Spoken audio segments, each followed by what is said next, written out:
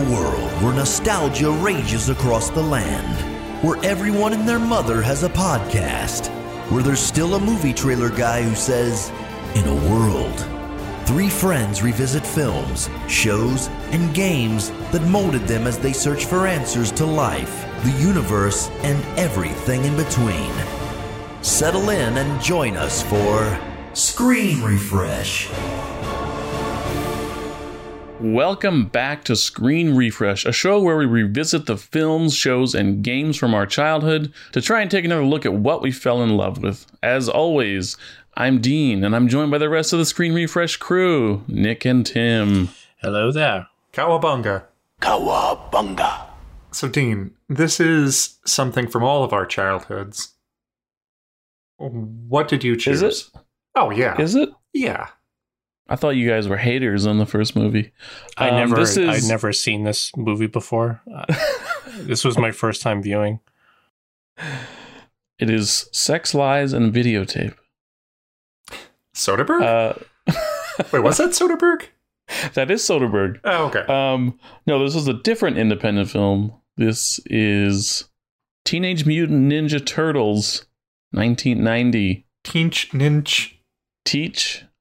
Ninja Mooch Turtles, the highest grossing independent film of all time for 10 years. Because it was until, I think, Blair Witch?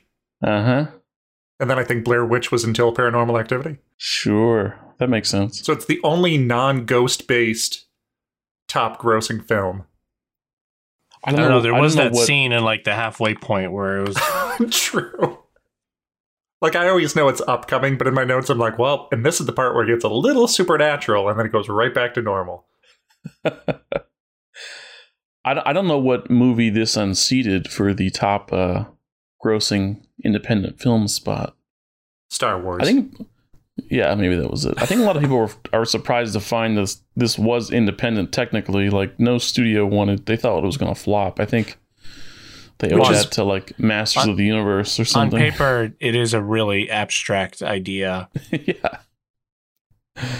I mean, Kevin Eastman and Peter Laird, the creators, just were like fucking around drawing things one night and like, yeah, this is kind of funny and dumb and cool. And then, I mean, at the start of your elevator pitch, it has to be, like, look, just hear me out.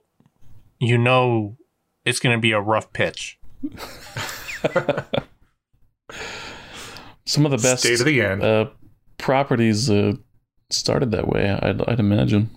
It didn't compete against much when it came out. No, yeah, I noted like it came out a week after Pretty Woman and a week before Ernest Goes to Jail. Yeah. And there's some other movies that I'm familiar with, but nothing that was like, oh, that came out. Yeah, it was the split demographic of do I go see the Fighting Turtles, Pretty Woman, Hunt for Red October, or House Party with Kid and Play? House Party, right. I never saw that one. Neither have I. It's okay. Catch us next time on This was March 30th, by the way, 1990. So actually we're coming up. Wait, was that intentional? I forgot. It informed my decision here to do this as the next movie, because it'll just be a couple days past the 42nd? No, 32nd anniversary. It's an important one. Yeah, it surely is. It had a budget. Yeah, speaking of the gross, a budget of $13.5 million. 13.5 million, which still seems like a lot to me for that time. Well, I love when I understand independent films or like indie films. It's just they don't have a studio. But in my head, I've always thought of like indie films and independent films as like, oh, like lower budgets. And all of them are like, yeah, we're scraping by on 3 million. Which is, I mean, in the grand scheme of things, yeah, that's like some of these are shoestring budgets or like 500,000 to do the movie, but it's funny thinking of it as like, oh yeah, we made it with dirt and sticks. The thing I don't understand though, and it goes along with like John Williams too, and that how do you make this quote unquote like low budget film that no one expects, but you manage to get a huge name attached to it? Like Jim Henson's like workshop was able to do the turtle suits. They're pretty big. So I don't understand on, if it wasn't for Jim Henson, this movie would have flopped. It was a huge mandatory thing on having those suits worked. I read something that Steve Barron, the director, was working on something with Jim Henson or of Jim Henson's. I forget under what role, but because I know Link somehow he did it as like a favor, and he reportedly was not happy with the violence in the movie afterwards. But I don't know how you realize that when they're filming the scenes of the violence. Like, how do you not think it's going to be violent? Well, considering the title of, Teenage Mutant Ninja Turtles. Yeah, it could have been bullshit. But yeah, I never understood that. Yeah, I don't know who financed the movie. I don't know who put up the money, who invested. Golan Globus. In this. Canon Films. I mean, you're right, though. They would have been people painted green if they had funded the movie. If we didn't have the Jim Henson Company doing the suits and whatnot for this, I mean, I think the movie, I love the writing, I love the characters, I love all the set and everything they've done, but without the suits, and for them to be able to work out of the suits, like if they had this looking like Garbage Pail Kids in terms of the costumes for them, I don't think we would be doing an episode on it today. Oh, yeah, no. Yeah, you're right. They pushed, Jim Henson had said that, they pushed like this was the most advanced stuff they had done at the time. And this was after they made a frog walk. You guys remember that movie I saw that you're talking about? I definitely know what it is. I think it was Muppets Take Manhattan. Or Great Muppet Caper. Kermit. I was like, what frog are you talking about? Yeah, that was like a big mind-blowing thing at the time of being like, oh, it's always the Muppets. And all of a sudden they're like, and we're making him walk. Talk about breaking the fourth wall. You actually see the guy this time. Yeah. It's not just from the waist up. Was it he was walking or he was riding a bicycle? I remember in Christmas Carol, they made him walk. And it blew my mind as a kid. I forget which one. I think he rides a bike in Carol. So you mentioned Steve Barron. The only other thing I know him from, he does like a ton of music videos, and he did Coneheads. Yeah, his credits kind of start in the early 80s, like it's like music video, like with big artists, and then all of a sudden, there's a TV pilot or something, and then there's Turtles in the 90s, and then back to music videos, and Coneheads at 93. If you crank out a ton of music videos and then at some point in your career just make Teenage Mutant Ninja Turtles and even like Coneheads, I think it's not a bad career overall. No. I wonder between Turtles and Coneheads if he was trying to like, look, I directed this freaking hit with a low budget. Like, did he have to work hard to get Coneheads, or like where did that fall into play? Well, I don't know. Because if I recall, this is, as you said, was the highest grossing indie film for ages. And I don't think Coneheads did poorly. So I'm wondering what the case was of we didn't get more projects like this, or why didn't he come back for two, or because his next movie after Coneheads was the Jonathan Taylor Thomas live action Pinocchio movie, which I don't know how that did. I don't really remember that. I don't think that's gone down in film history, but that won't be popping up. The writers, Todd Langen and Bobby Harbeck, really didn't do much. One or both of them did some TV episodes. I think Todd did the first and the second movie, or they both did. And that's pretty much the end of their writing. Yeah. And then I know Harbeck produced Wrongfully Accused. Oh, he did? Unrelated, but terrific. I like that movie. That's up my alley. Yeah. That has some really good moments in it. I'll choose that movie next. Let's not talk about it at all. Apparently Robin Williams, I didn't realize Judith Hoag. So Judith Hoag plays April O'Neil, pretty much our main character. It was originally supposed to be Robin Williams. Robin Williams. Hey, turtles! No, that was the Shredder. Now I just want to see Robin Williams as Shredder. Just how long that final scene would be when he's just like monologuing, like going like coked out Robin style. He was in Cadillac Man. I guess I didn't realize Judith Hoag was in that, but I guess I never really saw the movie. And I guess had showed Judith like the comics and like, hey, you're gonna be April O'Neil. Like, I'm a fan of the Turtles. I had no idea. What a guy. Helped her get into character. Which it's fun hearing stories like that. It's like he's not involved in the project, but it's just he gets to share things he loves with other people. Also, speaking to the runaway smash success of the movie, Corey Feldman, who voices Donatello, said he was only offered $1,500 to do the voice work, and they were like, this is a low budget thing that we're praying we just get money on VHS. And yeah, it was a little more successful than that.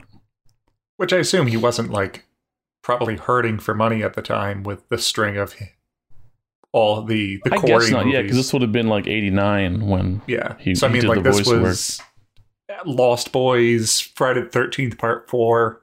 But so I wonder why he said, yeah, sure, I'll just do this voice work. Or maybe, did he like the turtle? I don't know.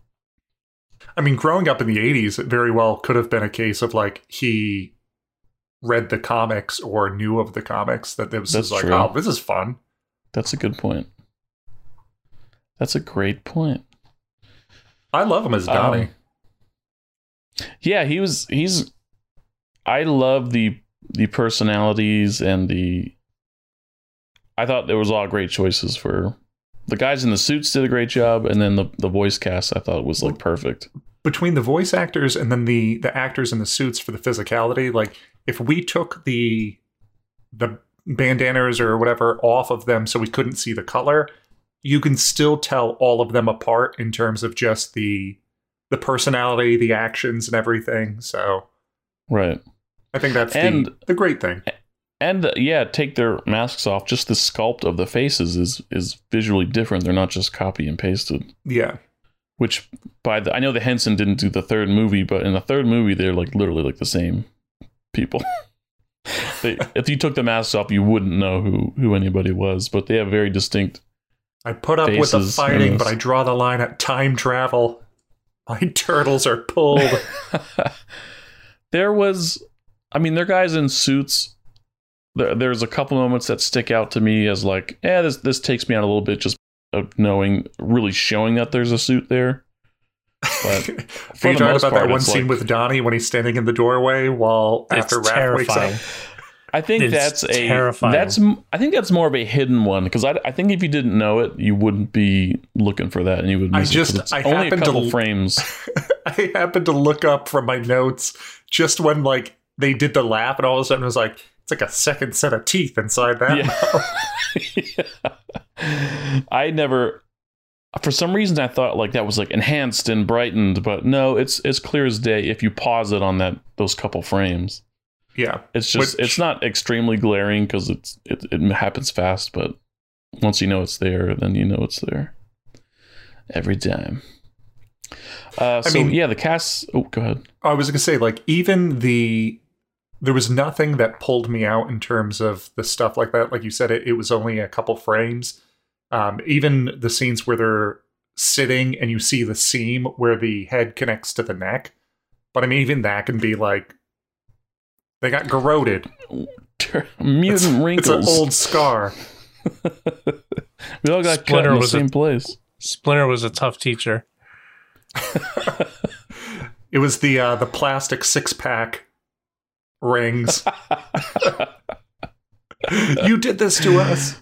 Yeah, they should have done a PSA for plastic recycling and things like that. Make sure you cut your 6-pack plastic holders. Michelangelo turns and he's like crying. Does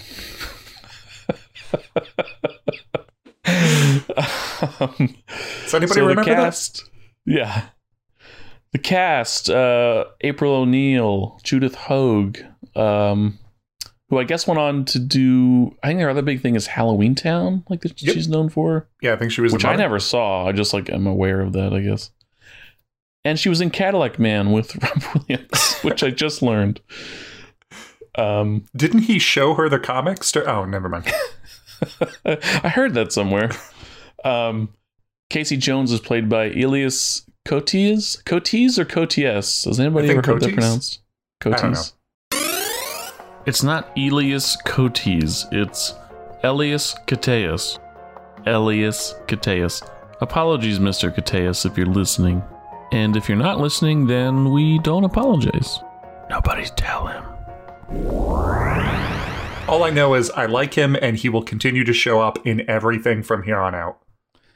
You know what's funny? Oh, you mean because we're watching it now and talking about it? Well, no, just I remember seeing this as a kid and then just seeing him pop up in so many random movies. And every time I'm like, oh, hey, it's Elias Koteas. I have such the opposite reaction where I barely saw him in anything ever. I think I know that he's in Zodiac and that's all I can think of. He was also in Fallen with Denzel. Remember that movie? Didn't see it. The serial killer that jumps bodies. I think I probably just dodged his movies unknowingly throughout the rest of my life. But he does a great job. Judith and Elias both do a great job. And plus they play well together. Yes. Yeah, I felt they had good chemistry. I didn't doubt really any actor's portrayal in any of the roles, despite how outlandish the whole movie concept is. Everyone took it seriously, and it really pays off that they did. Yeah, it is really grounded, despite, And I think that's one of the big things that helps the whole movie itself. When I watched it this time, I actually tried to look at it in a more critical way, and it held up. It didn't kind of get destroyed through overthinking certain things. Everything had motive. It was there. A lot of it was subtle, and this kind of viewing made me appreciate this one a lot more than the sequel, which has always been my favorite, but this one I've seen just as many times. But watching it this time around, I'm like, let me kind of examine things a bit deeper, and I was pretty surprised on how well it was able to do. Yeah. It pleases me. There's a lot more to the movie than I realized as a kid. Like the whole duality of being a parent or a fatherhood through the eyes of Splinter versus the eyes of Shredder and all of that fun stuff. And Charles, yeah. Fatherhood, yep. I think the advantage they have here that would get lost in current ones is because they weren't CGI, the actors actually have something to play off of. They probably had, they knew the people in the suits. So it was a case of they are a little bit more realistic in terms of their portrayals. Because I think that's what's kind of more difficult for them to do now. Is you're looking at a guy in golf balls or in a green suit. Who's this, Mr. Golf Balls? Johnny Mr. Golf Balls you needed on set. Gotta get him back to Staten Island. Fucking Johnny Golf Balls over here. That's what every mocap Mr. person to is. you. I'm Mr. Johnny Golf Balls. I studied at Juilliard. Please, Mr. Golf Balls was my father. Call me Johnny. Oh, God. I think any actor would tell you, yes, I want to see and interact with real, tangible co-stars and not men in suits or just a tennis ball on the end of a long stick. So that magic is lost nowadays, probably for the most part, only to be brought back occasionally where where the Wild Things are, those were real suits with CGI augmented faces, which is, if they brought it back, I guess that's how it would be cool if they did it, was just do the animations on the face CGI, but have everything else be real. That would be cool. It'd be cool if they did another, instead of time travel, do Enter the Spider-Verse kind of thing. And all the different turtle iterations come back, this time in a live action. I know they did that in Roger Rabbit style. Yeah, I know they did that in one of the shows more recently. It had the 90s cartoon in there, the early 2000s cartoon, and a bunch of other different ones all mixed into the same show. But it'd be cool if they did a movie version instead. I mean, it's the whole meta now is a multiverse, so why not? That's right. We were discussing that last episode. The Michael Bay ones, I did feel were a little over scrutinized, but at the same time, it was jarring to go from these turtles that we've grew up with for so long, and even all the cartoons were based off of them, to something so radically different. It was a really tough pill to swallow. Yeah. I haven't seen the second of, was it Out of the Shadows? Right. But it was the better one. The second movie I feel like was better. It was, because it was more like the cartoon. Yeah, it just looked really weird because the turtles were 9 feet tall. And yeah, I'm still not down with the turtles' designs there, but yeah, agreed. The second movie just felt better. Just a better movie, a better Turtles movie. Agreed. The voices of the Turtles, Josh Pays, who has popped up in I've seen him a lot more things. He's the voice of Raph, but also the only turtle who also is inside this suit performing, not the stunts, but just the regular scene acting. The voice actor is also in the suit. Brian Tochi plays Leonardo in all three movies. He's, I think we talked about this before, but he's in Revenge of the Nerds. He's one of the nerds. I forget the name, but okay. That's the only other thing I can think of. Who was this? Brian Tochi. That's the only thing I remembered from when we watched the second movie, looking him up. Oh yeah, he played damn, I don't know his name. Takashi. Right. Corey Feldman, of course, we talked about, is Donatello. And Robbie Rist, who also was Michelangelo in all three movies. Brian and Robbie were the only two to play in all three of the movies. Robbie's Michelangelo. Kevin Clash plays Splinter.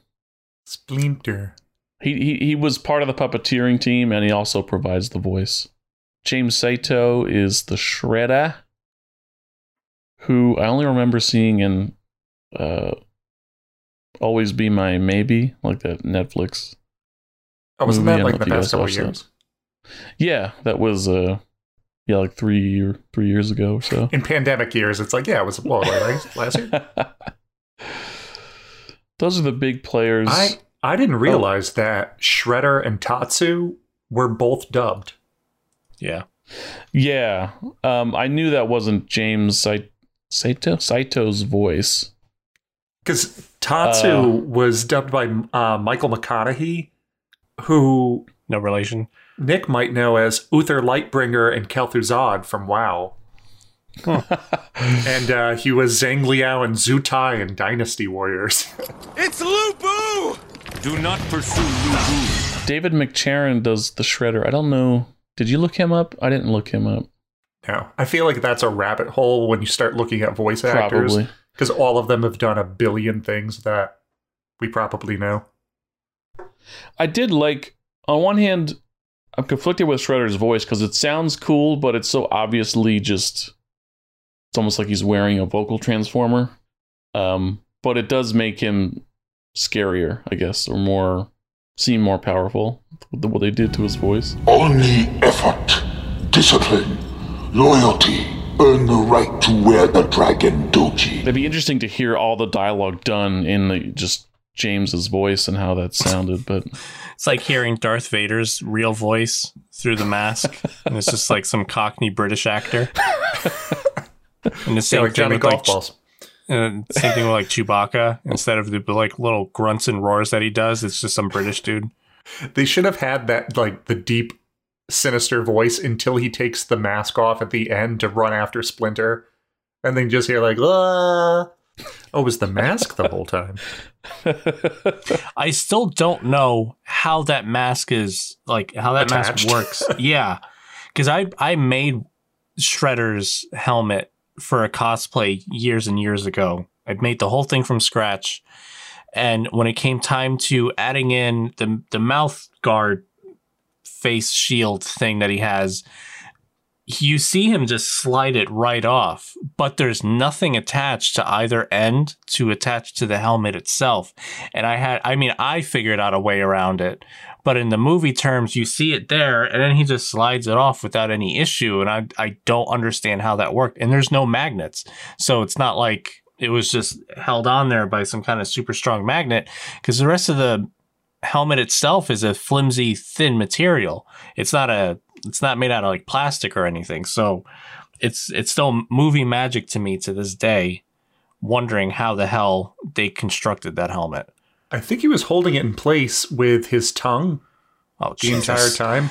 So yeah, I mean, it was the whole costume itself, I think, really stands out amongst the whole movie too. It's just, yeah, the fabric, the glittery fabric seems weird. Like if you described it to me, I'm like, why is Shredder wearing like glittering red? Well, glitter, really. Like red was his color in the comics. I think it's what they were going for. But yeah, even his cloak was like black and white tiger stripe, and just describing it sounds really off. And like, really, that's it? But when you see it in person and how like his big reveal and they lift the cloak up to reveal the blades that are on his shoulders, it's menacing as hell, and it just, the whole outfit fits. Yeah, like if they put him in just straight like a black outfit or something, it wouldn't have the same oomph. On one hand, it makes sense because, okay, this guy, he's got blades all over his armor. Like he's obviously doing this for show. He's trying to stand out and like look and attract attention and try to make you scared. You know, like a ninja master. He's transcended ninjutsu. He has other people do the work for him. Tiger stripe rhinestone. Like a rhinestone ninja. Unless he's that good. Maybe. Sam Rockwell. I don't know if this is Sam's first credit or not, but Sam Rockwell is the I don't know the head thug. I don't know if before this or just after this he did Clown House. It was the director of Jeepers Creepers, Victor Salva.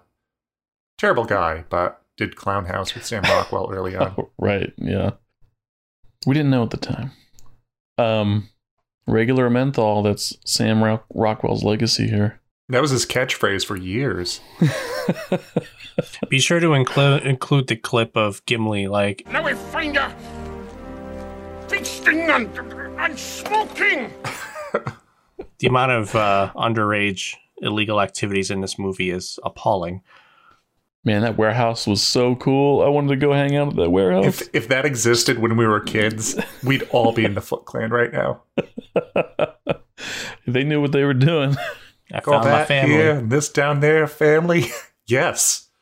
That's like literally Shredder's school for wayward boys.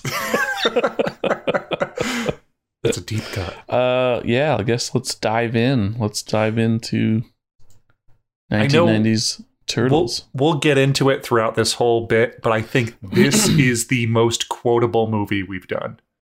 I mean, I'm biased because I've been quoting it forever, but every scene there's something that, like, I was writing down lines every scene just of like, yeah, like every single, like every 4 bullet points, there's a bullet point that's just a quote that it's like, yeah, I use this in my day-to-day life. I actually did the opposite. I tried to avoid that one because, trust me, they're there. But like I said, I did the analytical approach to this, and it's the first half of the entire movie is where the bulk of all of my notes are. And I felt it was a lot more insightful than my usual watchings. So the movie starts out with a wide shot of New York City. We know where the hell we are. April O'Neil is giving a report about a recent crime wave that has been getting worse, and citizens are up in arms, wondering why the police aren't helping. They can't seem to stop it. And we're seeing just kind of shots of the city, and then actually seeing some of these robberies take place. And here we get introduced to, we see Danny, April's boss son, that we don't know that's him yet, but somebody's pickpocketed. We kind of follow his wallet as it's passed around between different hoodlums, and finally this kind of mysterious ninja hand takes the wallet from Danny, and That shotgun makes me laugh, the way he's kind of standing there waiting for it, and then the guy takes it and he's kind of like, ugh. Well, the one that makes me laugh is when you see the ununiformed guys bringing boxes or whatever to the back of the van, and then it's two ninja from the Foot Clan just like looking out nervously, looking left, right as they put things in a van. I just imagine, because like Danny and another kid just run up from the same side. I just imagine there's like a line of 100 people with different stolen items just off screen waiting to run up to the van and hand it off. Like, it looks a little, not cheap, but it looks chintzy the way they shoot some of this stuff at the beginning. But I mean, also, they'd probably be less noticeable if they didn't wear the costumes, unless it was something that they just like got the rights to. Oh, I finally made it full into the Foot Clan. I get my whole ninja outfit, and damn it, I'm gonna wear it. It's funny to me that like the whole backstory to Shredder and Splinter and everything else regarding the Foot Clan seems like it's so romanticized that I keep forgetting it's not happening in feudal Japan, but it's happening like modern day. Because like during his whole explanation of like how he became who he was, like Yamato Yoshi could have simply have went to go to Blockbuster, picked up a movie, went back to his house kind of thing. Like, that's how recent it was. But whenever he tells the story, it really sounds like it happened hundreds of years ago, when in reality it didn't. Because then it's like, yep, all right, so all of this happened, and then Shredder just went over to Jersey. This is your family. I am your father. Hey, I'm walking here. I'm walking here. Up yours, you son of a bitch. You don't talk me that way. Get out of here. And now he has a warehouse right on the Hudson. Yeah, because I mean, if this is what like happened 20 years before the start of the movie, then it would have been, yep, we just got out of Jaws and now we're headed back, and now the battle with Rokusaki. Splinter's like, then I went through the Lincoln Tunnel to get to America. I do like how, as you said, they do the opening with April O'Neil kind of at the newsstand. You see her on TV. We haven't introduced her yet. And she's explaining the crime wave. I don't mind exposition when it happens organically like this of, granted, yes, this is information that's trying to get the audience up to speed on what's happening, but it's done in a way that it makes sense within the universe. This movie too, yeah, absolutely. In one of my later notes, but this movie does an excellent job of showing and not telling. Because yes, it's through a news broadcast and she's explaining everything, but you're actually seeing the robberies. You're actually seeing the things that are being described happen. And sometimes they don't even flat out tell you what's going on. You just have to literally watch the movie to figure out and put two and two together. Like, there's a revelation later on that I was blown away that they didn't actually explain any of this. But having deep dive, looking into what's going on, it's like, wow, that actually makes sense. And this is cool. And this is a turtle movie. You wouldn't think that this would have like, first class writing, and reality, it stands up. This is the exact reason why it became one of the highest grossing. Yeah. Yeah, it definitely doesn't treat the audience like it's kids watching it. I mean, not at all. It's not.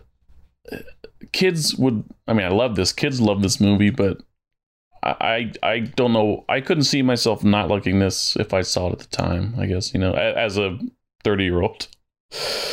And don't think I'm bashing this movie whatsoever, be it you or the listener, but no, this is one of my own, top movies of all time. I grew up watching this. This is like the 100th viewing of seeing this movie already, like it is a deep core memory of watching all of this stuff.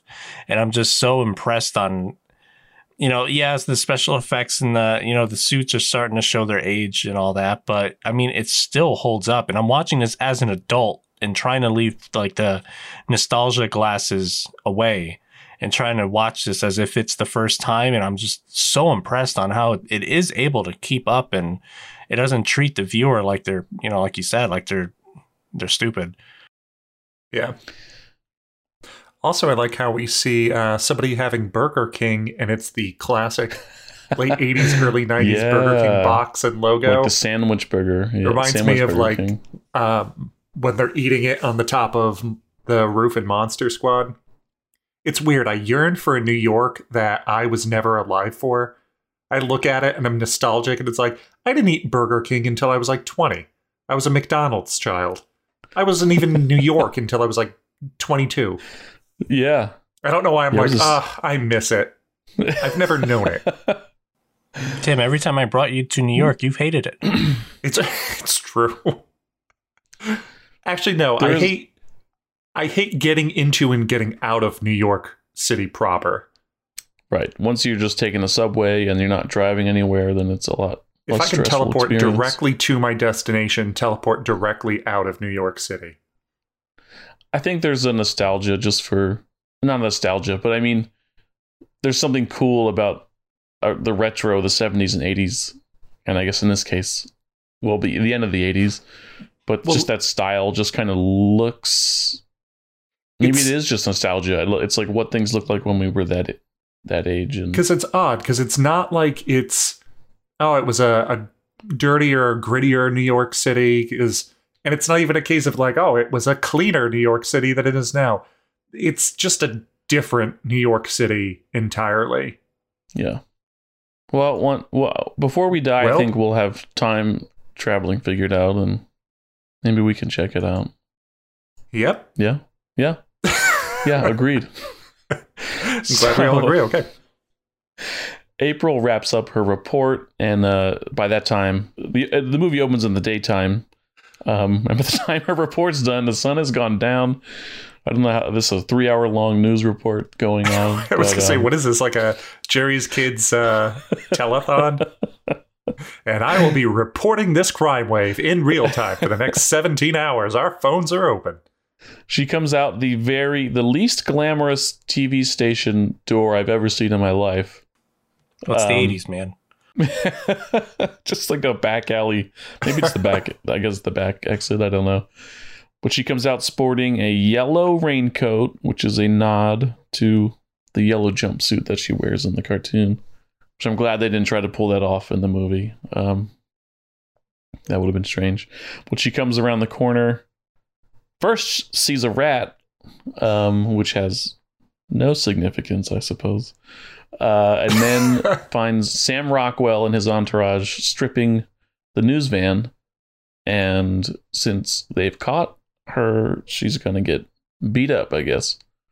But just then, Raphael's sigh, flies at the light in the alley. And everything goes dark, and you just hear...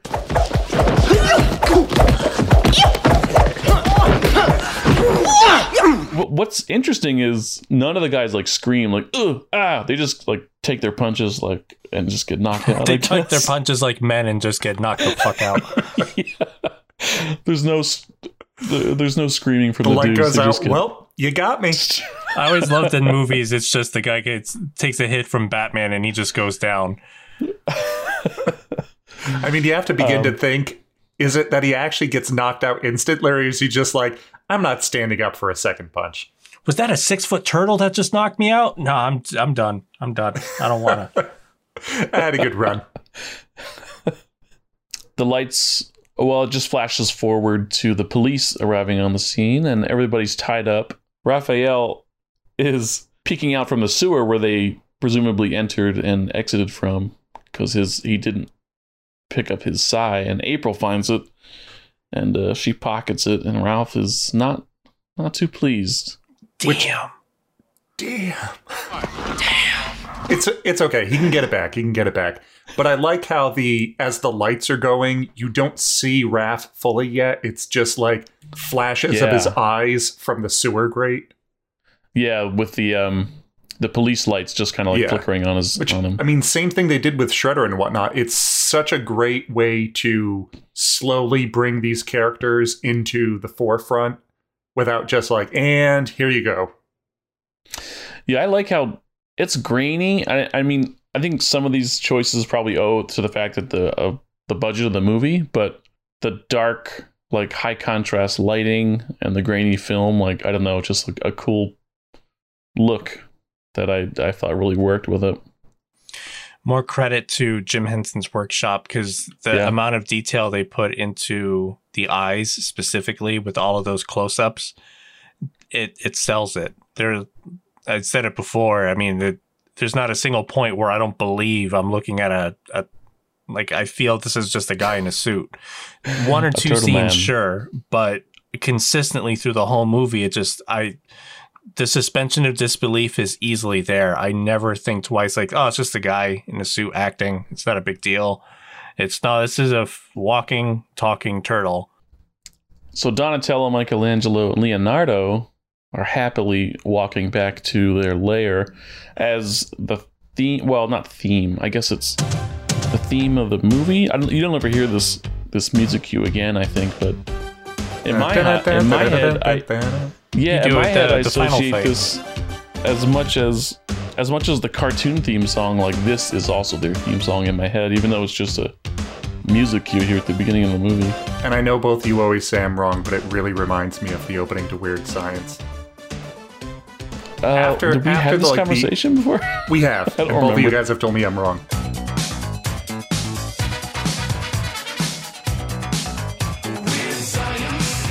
I see the similarity, but just I didn't like Weird Science enough growing up for it to be like a core memory for me to relate to it. Oh no, just the song. I can take or leave the movie. Oh yeah, but I mean that's the whole thing in general. It's just I hear the similarities, but it doesn't come into my head enough to say like, oh yeah, I can hear the difference between the two. You have to play them side by side for me to actually hear the difference. Like the new Batman theme sounding like the Imperial March. But now I have to listen to that. yeah, I get that. It's the same kind of thing. Like the tones and the beat is there, and you side by side, you obviously hear the similarities, but I don't hear it when I listen to just the Turtles theme. Yeah, the three of them are happy. Raphael is lagging behind, pissed about his sigh. I think he says like "damn" 3 times here towards the beginning, and each one is like with increasing intensity. And this is a kid's movie. Yeah. Damn. It was the coolest swearing you could have heard as a kid. You're like, oh my god, my turtles are swearing. This is not the cartoon. Like 5 it's minutes the same in, logo as the cartoon, but I forgot how dark this movie was in terms of just subject matter, and even with Raph cursing as much. I mean, like, I get it. He lost the weapon. He's upset. And obviously, you know, like you said, it's grainy as hell and it's just really dark in a lot of the shots. But just the whole subject matter in general, I watched this as a kid. Yeah. Again, like I know we say this a lot about our movies, but they don't make them like they used to as far as the age range. Certainly don't. And they don't make sewers like this anymore. Do they? Where are these sewers in New York? I feel like every real sewer is probably the size of, you know, a beach ball, maybe at the biggest. I hear the sewers in Connecticut are nice this time of year. So they get back to their lair. They're celebrating. We've kind of realized this is their first official outing and like ass kicking on the streets after all their years of training. And Splinter's trying to like keep their heads level and be like, were you seen? Which we see Leo so often as not the stoic leader, but he's like the more responsible, mature one. And I like how he comes in with them too, like excited and joking about being on patrol for the first time. And then he has to immediately like revert back to kneeling in front of Splinter and being the only one that kind of calms down. Right. It's nice seeing Leo like that. Yes, yeah. Master Splinter. Yes, Master Splinter.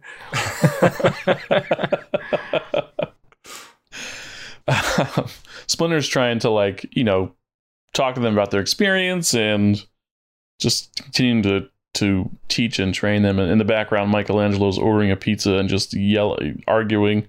I know it is hard for you here. Good. Underground. Yeah, okay. I want a large, thick crust with double cheese, ham, pepperoni. Your teenage Which mind. Even here, I like how the actor playing Mikey in the suit, as he's talking on the phone, just like casually swinging his nunchucks like absent-mindedly, and then he's like pointing at the phone as he's having an argument on it. All of these things really add to the fact that I can watch this as a kid, I can watch this now, and I don't see foam and rubber suits. I just see like, oh yeah, it's Mikey. That's very Mikey. And I mean no anchovies. You put anchovies on this thing and you're in big trouble, okay? He orders the pizza, and this is when Raph gets reprimanded for like losing the sigh and almost he's not being found reprimanded. out. Like Raphael's just hot-headed, and like Splinter's like, let it go. Like if it's gone, it's gone. I have 1,000 other sighs, and it's just like a wall of them. Please, Raphael, enough with the size. It's not the size that matter.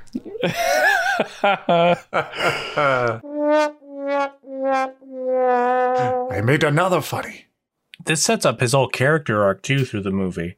Because True, you can yeah. see that he's clearly upset that he lost it. So he decided to just leave and, blow off the steam that was already well past accumulation. And we'll come back to it when we get to the future scenes. But yes, he's definitely really upset. I do like that Mikey's interrupting Splinter's lesson, and Splinter just launches a book at it. They do feel like a family in this movie. Yeah, and in the they second feel one. like teenagers. Yeah. Here, like you said, like Leo's. Yeah, he's the stoic leader, but he's also excited from this battle, and he's like doesn't feel like just a stuffy leader. Like Donnie and Mikey are the middle children. Always getting caught up. Raph is like the young hothead. Yeah, Donnie and Mikey are like definitely stick together through the adverse parts of the movie. Grind. Yeah. They start dancing to Tequila. Well, this is like meditating. Splinter does try to say some serious shit. He's like, one day I will be gone. You're not going to have me forever, which is foreshadowing for his later capture. And a lot to drop on a kid in a kid's movie. Which, I mean, it's... heavy lessons. Like Nick mentioned, like the whole overarching...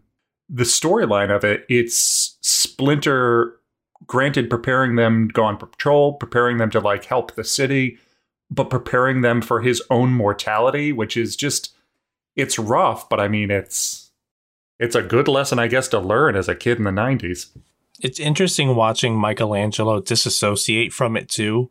Every time he's presented with a real mature problem, he completely disconnects. And that's when he does something like in his typical LOL, Mikey, you so funny kind of mentality. And especially, here he's ordering a pizza, not wanting to focus in on, some serious matter. In a few minutes with the pizza scene, Donnie asks him point blank, completely ignores the question. And there's a deleted montage sequence and even like cut storyline of how distraught Mikey was losing Splinter. He took it the hardest out of the entire lot. He was really upset. And that's also why out of all the turtles that April draws, Mikey is the only one that's not present, because she did draw a picture, but that picture relates too much to what was going on in his own head. And since they cut out that whole bit, they had to lose the picture too. Yeah, I didn't know this until today when I was looking up things. You stole all of my talking points. I'm sorry. That's okay. Yeah, I think there's a, later on we'll get to it, but there's a scene where Micah comes in and jokes about the turtle wax. And you see April and Casey are like really on edge because this is like, I think it was like the first time they'd seen him after he like blew up and like broke a punching bag and like broke a wall in the garage, like out of frustration. Like they could see he was like depressed and like angry. Mm-hmm. And that like light that breaks the tension when he comes in and like makes that turtle wax joke. But so that has a different meaning, I guess, than it originally was supposed to. Even when he's on the bar, or even at that scene when April's talking when they're in Connecticut, and you hear Raphael scream out, Splinter. That's actually Mikey that's screaming it. That's not Raph. Really? But they dubbed it with Raph's voice. But if you look close enough, that's Mikey that's screaming it. Because the orange in a really dark setting, and I think there's like enough of a blue filter that it looked enough like it was red. So you would think it's him, and then hearing Raph's voice, you're like, oh, it's Raph. No, that's Mikey in that scene. Huh. Yeah, it makes sense that that it would be Raph in this cut of the movie. Like that doesn't that makes sense that it's him saying that. Screaming Splinter. Yeah. Instead, he's the one that took most of the upset and distraught attention to the whole Splinter getting kidnapped. Because otherwise, I mean, I thought it was Raph wakes up, everybody celebrates Raph being awake, and then he walks up to that roof and just screams. Raph is awake and his rage is back. Redirect this anger. So Raph heads out. Mike and Donnie. Donnie's skating around the sewer. Meets up with Mikey, who's waiting for a pizza that he just ordered. And Donnie's like, "Hey, Mikey, did you ever think about what Splinter said tonight? I mean, about what it would be like, you know, not having him?" And then Mikey just, it's like he didn't even say anything. It's like, "Pizza Dude's got 30 seconds," and that becomes another one of his quotable lines ever. 122, 122, and an 8. Where the heck is 122 and an 8? You're standing on it, dude. The Domino's delivery man arrives, and that's Michelin Sisti. That's Michelangelo's suit actor, so that's his cameo. Oh, pretty good cameo. In pure Turtles tradition, while watching this, I did manage to order Domino's. For just having a little bit part, getting to act outside of the suit, I think he did a funny job. Yeah, he played it perfectly. I gotta get a new route, and I thought I delivered everywhere. Side note that's funny, Domino's is the featured pizza in the movie, but Pizza Hut is the one that like spent the money like on the campaign like after the fact on this movie. So that's, I don't know if they gave the Domino's the option and they're like, nah. And Pizza Hut was like, we'll do it. But it's funny having the competitor be in the movie that you're hawking all over the place. I mean, it could have been a win-win. Domino's figures like people are going to watch the movie, see Domino's on screen, and be like, "Oh, I'll get Domino's." But then Pizza Hut figures people are going to see a Turtles movie and see pizza and just want pizza, so they'll follow our commercial. I'm sure they both benefited from this. I mean, who doesn't like pizza? Pizza. Pizza. Pizza. Pizza. I love when the delivery driver's handing the pizza down to Mikey and he just gets a hand on it through the grate and he's like, "Give me that." It's just like, he's just impatient. It kills me a little bit to see the pizza go vertical. Yeah, what is this, Kino? I was saying that must be a callback from Kino. That's why they did that in the second just movie. Folds the box 3 times, sticks it in his back pocket, gets on a motorbike. Here's a pizza. Kills me. Well, wise man say forgiveness is divine, but never pay full price for a late pizza.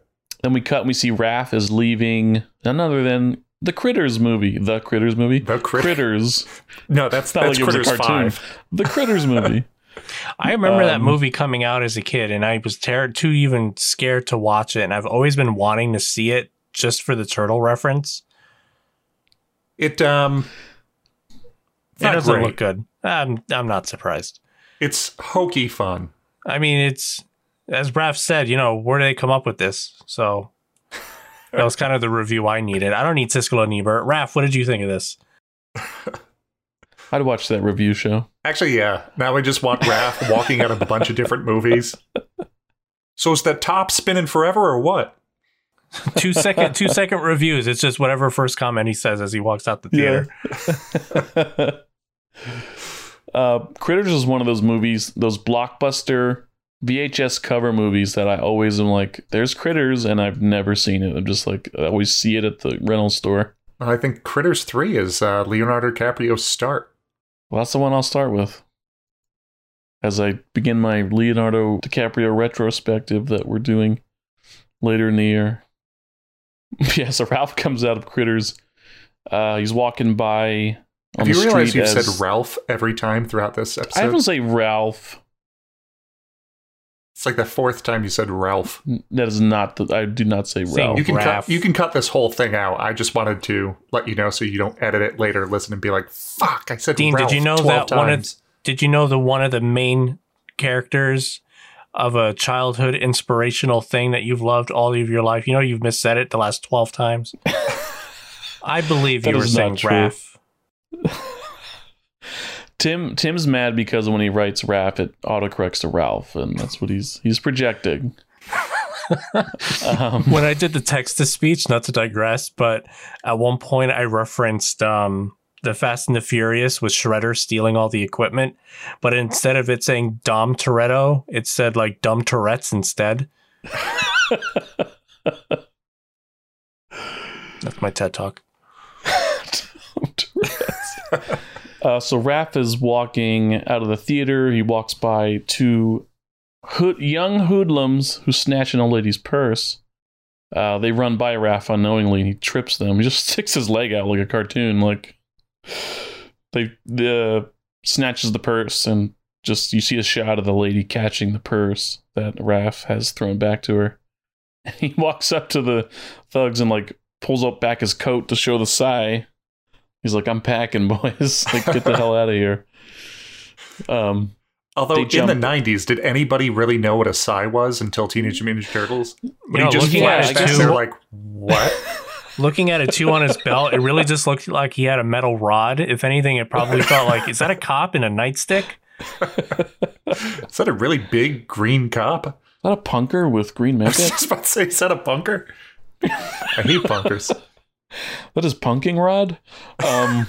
It kind of made me laugh too, watching Casey Jones take on the muggers at first, because he really was about to beat the absolutely loving shit out of those two guys. He hit them in the face with a wooden hockey stick, like full strength too. They were getting like Batman treatment, like they were about to be anyway. However many teeth they started with, they certainly have less walking away.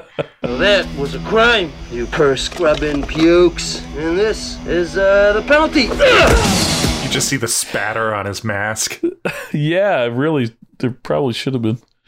And that's when Raph comes in, takes Casey out. He's like, "Chill, bro."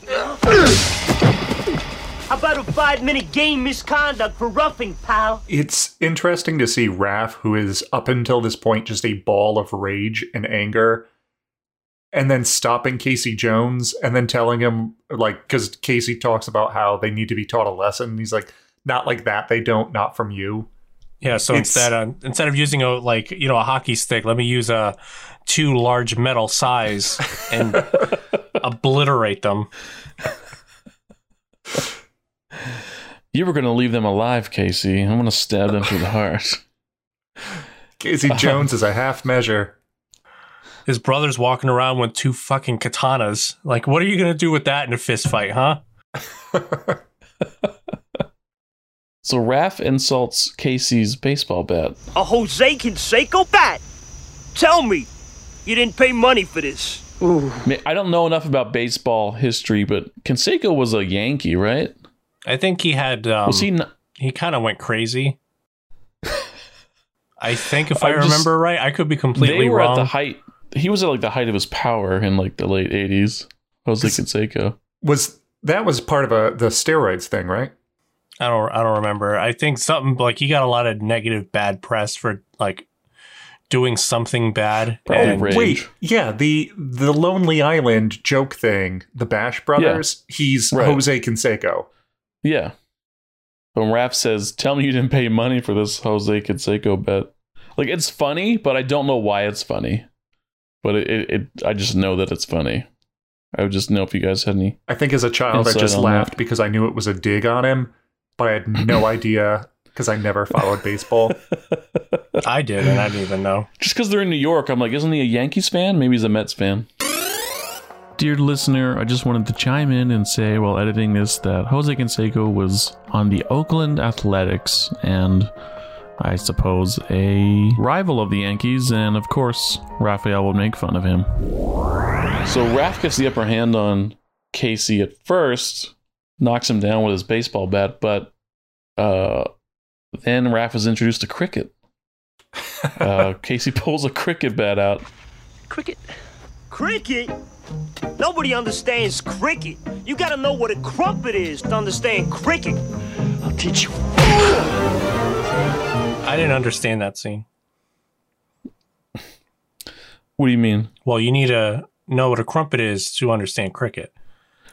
Crumpet is British, like cake, I think. So I think he's saying that it's a British sport. So he's like, nobody knows what cricket is. You got to be British to understand cricket, is what he's saying. Man, way to make me feel like I struck out on my own joke. Did you use a Jose Canseco bet? Whiffer. Sorry, I explained it. That went over my head. Casey calls him a freak as he runs away, and Raph is pissed about that. Chases him and then gets hit by a cab. Well, he rolls over the hood, and that's where you get Josh Pay's on-screen cameo. What the heck was that? Looked like sort of a big turtle in a trench coat. Raphael just hit Raphael. Raphael? Raphael just hit Raphael in the cab. You're in your own head now. What the hell was that? I blame you, Tim. Come back here! I'm not finished with you! Damn! Raph screaming like that. Every time Raph screams out of pure frustration, anger, sadness, whatever, it always freaked me out as a kid. It always gave me the anxiety that I don't know if I want to keep watching this. And then the scene ends and then it's Mikey doing something funny. It hits like a weird tone in his voice when he does it, that it's like, it sounds angry, or like it sounds like somewhere between he's angry and also he's like confused and upset every time. Like when he does the I'm not finished with you, damn, he sounds frustrated. Like I just wanted to get out here and beat something tonight, and now I look like a chump. I feel this movie's Raph's movie. Yeah. Even though he gets taken out for a part of it, he has the most arc. Yeah. I feel like a majority of all of the story moving and progressing along is Raph as the catalyst. Uh-huh. It's probably why they removed the Mikey stuff. Which I would have liked to keep that in, just because they all have some time in this, but I think Mikey could have used more time rather than just as comic relief. Yeah, the movie's from beginning to start of the credits, it's only 90 minutes long, so it's not like it's overstaying its welcome. You could have probably put a few more beats back in. So we cut from Raph losing Casey on the foot race, and he's sneaking into the lair late at night, where it's like the parents stayed up late to like catch the kid coming in. Splinter's there, lights up a candle. Raphael, come sit by me. Couldn't this wait till morning? You will listen now. Raphael doesn't really say anything. Like, you can just tell that it's like it is affecting him. He realizes what Splinter's trying to get across to him. No, he doesn't. First thing he does the next morning is he gets his coat on, and then he goes off to find his Sai. Well, he goes to find his Sai, but I think what he's talking about with the anger does resonate. No, I didn't get that vibe. I got the complete opposite. He was just completely ignoring it. What? Yeah.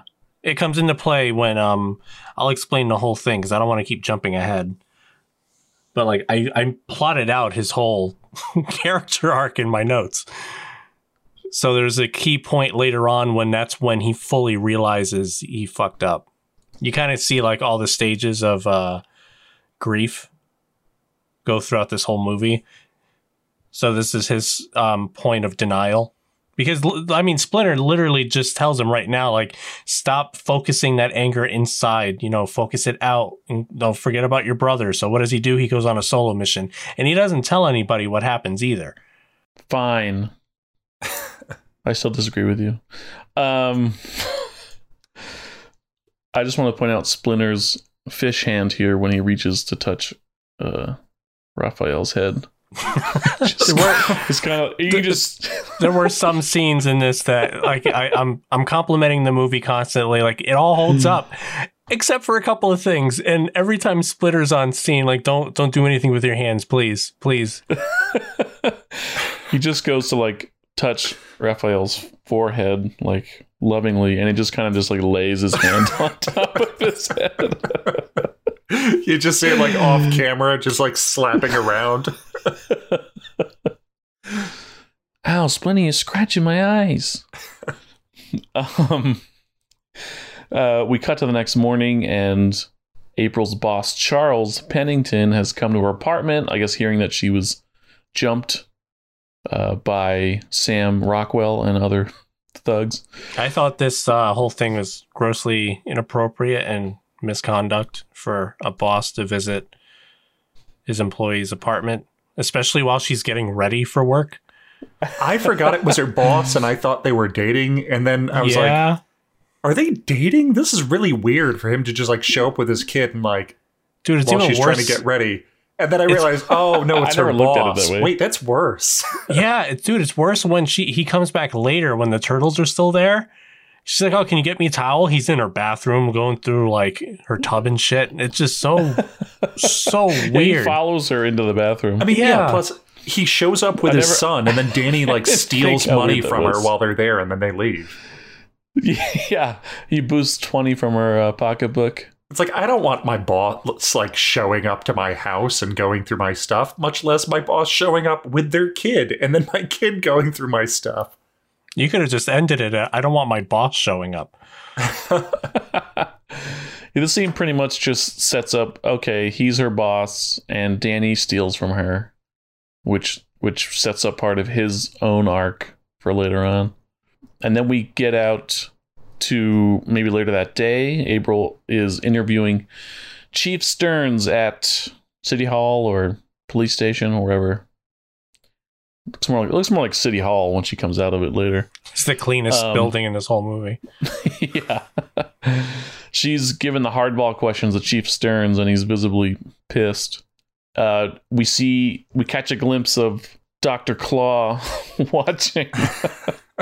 We cut and we see Shredder is like watching many of these stolen televisions back at the warehouse. This is our first glimpse of Shredder, and just kind of darkly lit. We see kind of the outline of his helmet. He's watching April. She's talking about the foot and asking questions, and he's like, silence her, please. Which throws a knife at the screen. He works fast, because if this was live, it took him like 20 minutes to get guys down there. Yeah. It's like after the interview on the way back. The traffic. Yeah. Oh, it has one of our favorite lines in this whole scene, too. Also, I think we discussed it during the Teenage Mutant Ninja Turtles 2 episode, but it makes so much sense if Chief Stearns is on the take or involved somehow. Oh, he absolutely was. Because it's like, he's clearly not doing his job. He's clearly not interested in stopping the crime wave other than talking about it. And he seems to be taking a very light hand with all of the stuff that's been going on. We need more April O'Neils to hold him responsible. Yeah, no, he absolutely was in on it, because he threatened... There's no other reason why he would threaten Charles with his son to like, you need to get April to stop or, fire her and we'll release your son. It just doesn't seem like enough for something as, if it really was like low level, like no one gives a shit, he wouldn't threaten to fire somebody over something like that, I think it's just because she's making him look like a fool and he's like, tell her to piss off. I didn't think he really had any connection to anything. So the best way to stop a reporter from making you look like a fool is to blackmail their boss to have you fired. He obviously has no control over April anyway. Yeah. And you mean to tell me that she wouldn't then end up at another station with this brand new hot story of how the Chief Stearns blackmailed a news manager to shut down a case? We see that set up for Danny in this scene, like he was arrested and being brought into the station, but April never saw him. But we as the audience see he's arrested, and that's a setup for later. Before we move on, just a quick callback to our tropes episode. They throw the line, "In English, please," during the questioning. I'm not sure I understood all that, Chief Stearns. Would you mind repeating it? In English, perhaps? April gets called into Chief Stearns' office after the interview, gets reamed out by him. I like how she's like, time me. To her, like the intern guy that's, working with the equipment. Or cameraman. Yeah, it's her Vern.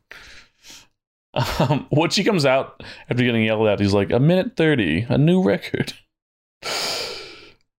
She comes out down the stairs of the police station, and we see Raph is there in broad daylight in his disguise. I don't know if that is as believable. I mean, he just looks like even a though he's punker. wearing a trench coat and a hat. I mean, his trench coat and a hat is very like in the old Fantastic Four comics. The Thing would just wear a trench coat and a hat when he would go out places. Nobody will bother me then. Yeah, it's very inconspicuous. I like he like you see him smile like at the very end as he's turning, like you see his like dimples come up. He's like, I don't know what's going through his head. It's like, oh yeah, I found her, or but I guess the report kind of gave it away. I finally get critters now. It's an okay movie. I see the appeal. April goes down to the subway where she is immediately accosted by a group of foot that Shredder's just sent. That have been waiting for her. We've been waiting for you, Miss O'Neill. What? Am I behind on my Sony payments again? Your mouth may yet bring you much trouble, Miss O'Neill. I deliver a message. Shut it. It's pretty brutal. Like the way he just sticks his hand out and slaps her in the face. I mean, it's terrible, but it's just amusing. The whole like your mouth may bring you much trouble. We bring you a message. Shut it. It's well written. Like that's like perfect. I mean, it's like what do the 5 fingers say to the face? She gets slapped and then immediately is like, okay, like she's ready to throw down. She has been carrying Raph's sai with her. We find out she pulls it out, is wielding it. They knock it out of her hands pretty quickly, and then she starts beating them with her purse. Which, yeah, I love how she doesn't panic or run. It's just like, I'm going to arm myself with a weapon. You take that weapon, I arm myself with another weapon. She's like, this is not even the worst thing that happened to me in the subway. She gets knocked out, but we see Raph reach around the pillar and grab his sai, and with fury comes around the pillar and just launches into the foot and just kicks their asses pretty easily. I love that like scream with the shaky cam as he's screaming, running out after them. I want a POV shot of the Foot Clan seeing that, and then just all of them just oh shit. Is that a turtle? Watch out, he has 2 sais. It's a punker. With his punking rod. Is he a green cop? Raph quickly just grabs April, carries her, waits for a train to pass, and just takes her down the subway tunnel. He jumps in front of it. You'll never take me. I didn't time that great.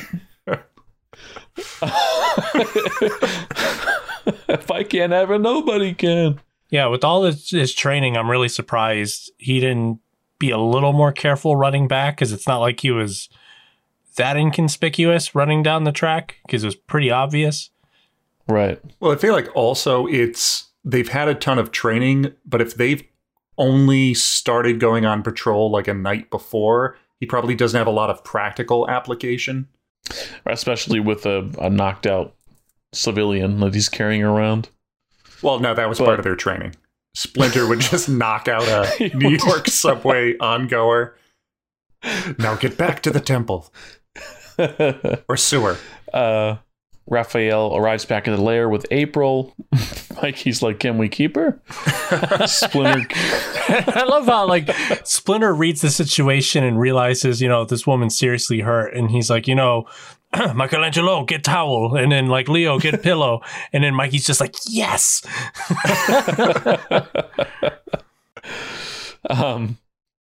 I love her reaction to seeing when she opens her eyes and Splinter's just standing over her, staring at her, like that terror and that scream and seeing the turtles. Like, yeah, that's how somebody should react to like inhuman, mutant, strange things like in front of you. I love their reaction to her reaction though, because she starts screaming, then they start screaming, and then I think it's like Mikey or Donnie.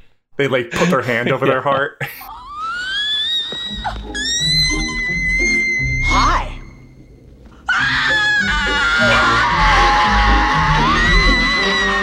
Oh my god, I'm dead! It's okay. Oh no, I'm dreaming I love her line of, why did I ever dream of Harrison Ford? Yeah. It almost seems like improv because she interrupts Splinter when she says that. Like, it seems like an improv line. And he, like, sighs, like a heavy sigh, like, that he got interrupted. Me too.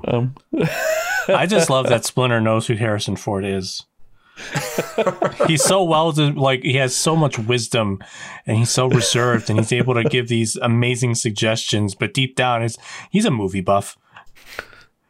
He does like that Cagney line. He had to pass the time somehow, raising those kids.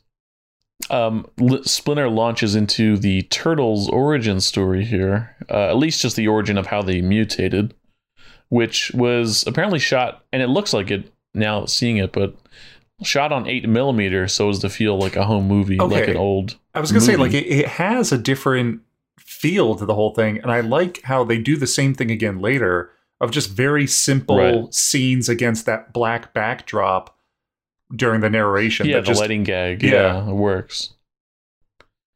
But that grittiness, I was like, oh yeah, okay, it's shot on 8mm. That's why it feels so like a snuff as well.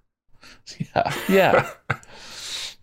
The puppetry here is kind of funny. I mean, it works, but it's also like the tiny turtles look pretty impressive. Yeah. Splinter looks maybe a little less so, but yeah. So we realized, the whole origin of the ooze, and that's why they transformed. Between this versus the cartoon, I actually like this version better. It's practically the same thing. It's just I like the concept that Splinter is a rat, and he's not a human that turned into a rat. Yeah. It makes more sense. That was a liberty the cartoon took from the comic. This origin is more what the comic was. Yeah. I mean, this is like cool and fun of, he became sentient and turned from a rat. The other one sounds like body horror. Yeah. Like, I was a normal man with a job and a life, and then I got mutated into a rat, and now I live in a sewer. I think he was living in the sewer at the time of the transformation. Move it on up. Yeah. Pizza. Radical. They escort her home. I like they're walking through the sewers. Are you guys sure you know where you're going? 11th and Bleecker? Nope, this is only 9th Street. They get out at her place, and she's like, all I have to offer you is frozen pizza. Let's go for it! You said the magic word. You guys eat pizza? Doesn't everybody? This shot always kind of weirded me out. Like, I stopped and played it back to laugh. Yeah, it's like it's clearly shot in reverse, and then reverse they reverse the footage to make it look like he's springing up from the thing, but it's so jarring to see. I think they just like played it in fast. They recorded it in low frames or just played it fast. Yeah, again, it's like played in fast motion. I have to wonder, like, was it Donnie launching him up out of the? Go get it. They're up at her apartment, just palling around. Mikey's doing movie star celebrity impersonations. Maybe I'll fight Apollo, and maybe I won't, What do you think? Adrian! April clicked with these guys real quick. She did. Right away. It's like, I'm panicked, you explain your situation, you helped me. You know what? Okay, you're pretty cool. It kind of makes sense without, again, like, yeah, she was like immediately defending herself against the foot. She just rolls plays it how it comes. She's like, yeah, exactly. She's a real New Yorker. I mean, I'd imagine I'd react the same way if I found sentient mutant animals and they were nice. Well, now here's the thing. I'd be like, I'm having a great time. I mean, she is a New Yorker, so it's just like, Yeah. Now the question is, would you feel comfortable if that were to happen, Dean, because you already have experience with the Teenage Mutant Ninja Turtles as a concept? But in their universe, I don't think they have any equivalent. It's not like the Power Pachyderms. Objectively, her mini arc there to hanging out with them, it's like she freaked out. She thought she was like dead or dying or gonna die. But then they talked to her and were intelligent and were like, let's take you home. It's fine. They drank Pepsi with her. and apple juice and ate pizza. I think I could get into it. Just before they all left, the only catch is while they were, tending to April in the turtle lair, one of the foot soldiers did follow Raph, and here we see him kind of peek through the door frame to see everything that's going on. He in the sewer lair, yes, that's where he was peeking. Yeah. Just little setup for what's about to happen. The turtles leave April and head back to the lair, and there's this wide shot of their front door, and it's just totally smashed in. And we know it, but they don't see it yet. And when Leo sees it, they all kind of get ready. He whips out they all whip out their weapons. They're getting ready to fight. They rush in and see the place is trashed, and Splinter is obviously nowhere to be found. I love how Raph comes in and just pushes his way to the front. What the fuck? I love this shot. Yeah. This is where I felt the movie shined. And this isn't just a comic book movie. This is a well shot movie. Because if you took out the outlandish turtles thing and you applied it to it's just a drama, this was beautifully done. So the specific storytelling and the camera shot where the turtles come back, they see Splinter's gone. Raphael bursts in. He's already upset. And when you see him raise both of his arms screaming, this is the first time that you see him holding both of his sides.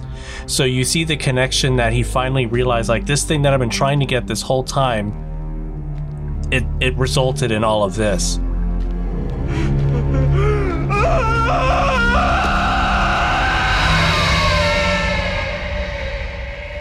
And I felt a lot of the screaming that was done was to exemplify that.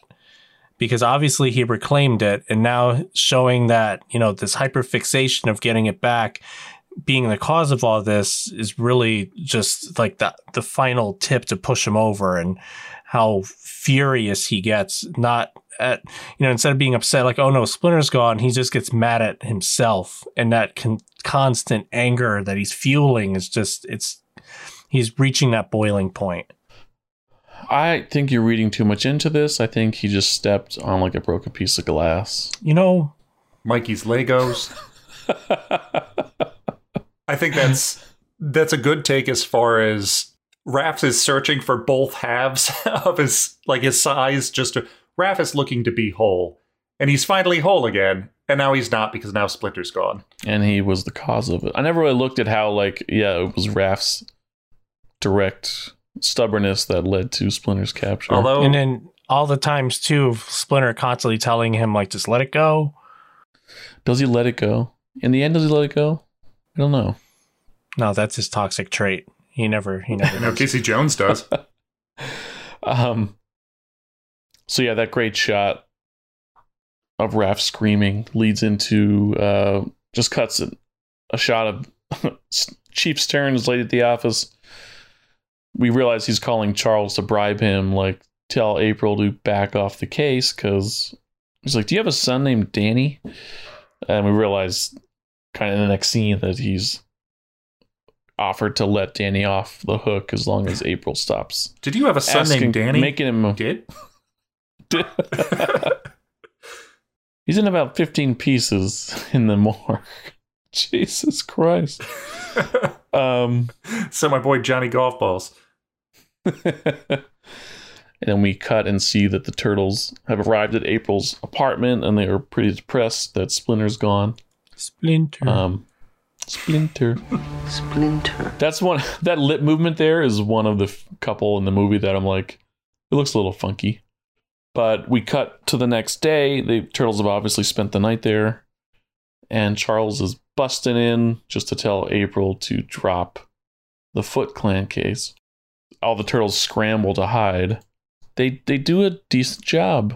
This was impressive that it's he goes to check in the shower and he pulls the curtain back and he's gone, and he's hiding up on the ceiling. Good for him to go from, flat-footed to clinging the ceiling in the span of half a second. Yeah. And then Mikey doing the same thing, being pretty much caught wide in the open under a table. And then in a split second, I have to say, I guess that was a pretty terrible hiding spot. But he opens a curtain. The second hiding spot after that, why didn't he do that first? Wherever he disappeared to. He opens the curtain and Donnie's standing right there, and it's, sorry, Charles, you shouldn't have opened the curtain. Bow staff right to the turtles neck. all slowly start like moving into the room. April, you don't want to see this. They're playing like spin that wheel as they just all get after him. April realizes what she's gotten into when they just slaughter Charles and Danny. We're sorry, April. The streets will run red until Splinter's back. Sorry, April. I mean, come on. No witnesses. It's like the movie Critters. April's obviously pissed and doesn't want to get off of this story, but they eventually leave and Mikey pops up. That was close. Whoa. Time to switch to decaf, April. Danny and his dad are driving. Charles, his dad, is on his ass for being arrested and stealing. And once they get to a stoplight or in traffic, Danny bolts for the subway. Told you how many times we need locking mechanisms on the vehicle doors. Damn it, Danny. I mean, imagine how the entire movie would have been different if Danny goes to run and his father just grabs his jacket and he's like, stay in the car. Wouldn't have ratted out Splinter, wouldn't have had the raid on the sewer. None of that would have progressed. Listen, if Orokusaki never killed Hamato Yoshi, none of this would have happened. You know what? If the Big Bang didn't... I could do this all day. So they end up in the world's coolest kid hangout.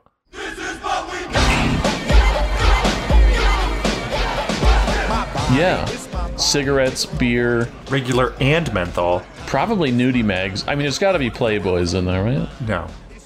Shredder takes a hard stance on pornography. You think that kid was smoking a fake cigarette? That wasn't a cigarette, dude. That was a cigar. Yeah, you're right. Cigar. Was it a real cigar? That's why I was wondering, because it's this huge stogie. Well, it was probably the herbal kind, but still, I mean, it's impressive that they even showed child smoking. They even had child drinking too, but I think they were pushing it with the smoking, and they just had crushed beer cans throughout the whole thing. I mean, it's funny because you see pallets of like Pepsi and Sprite and all these different soda products all over the place, but the cans that you see that the kids would be drinking directly in front of them are all like, they look like beer cans to me. I couldn't place what it was, but I know for a fact they were not drinking, Yoo-hoo or Pepsi as all the cans showed around them. Pepsi and Old Milwaukee. Uh-huh. The best mixer. What chases what? New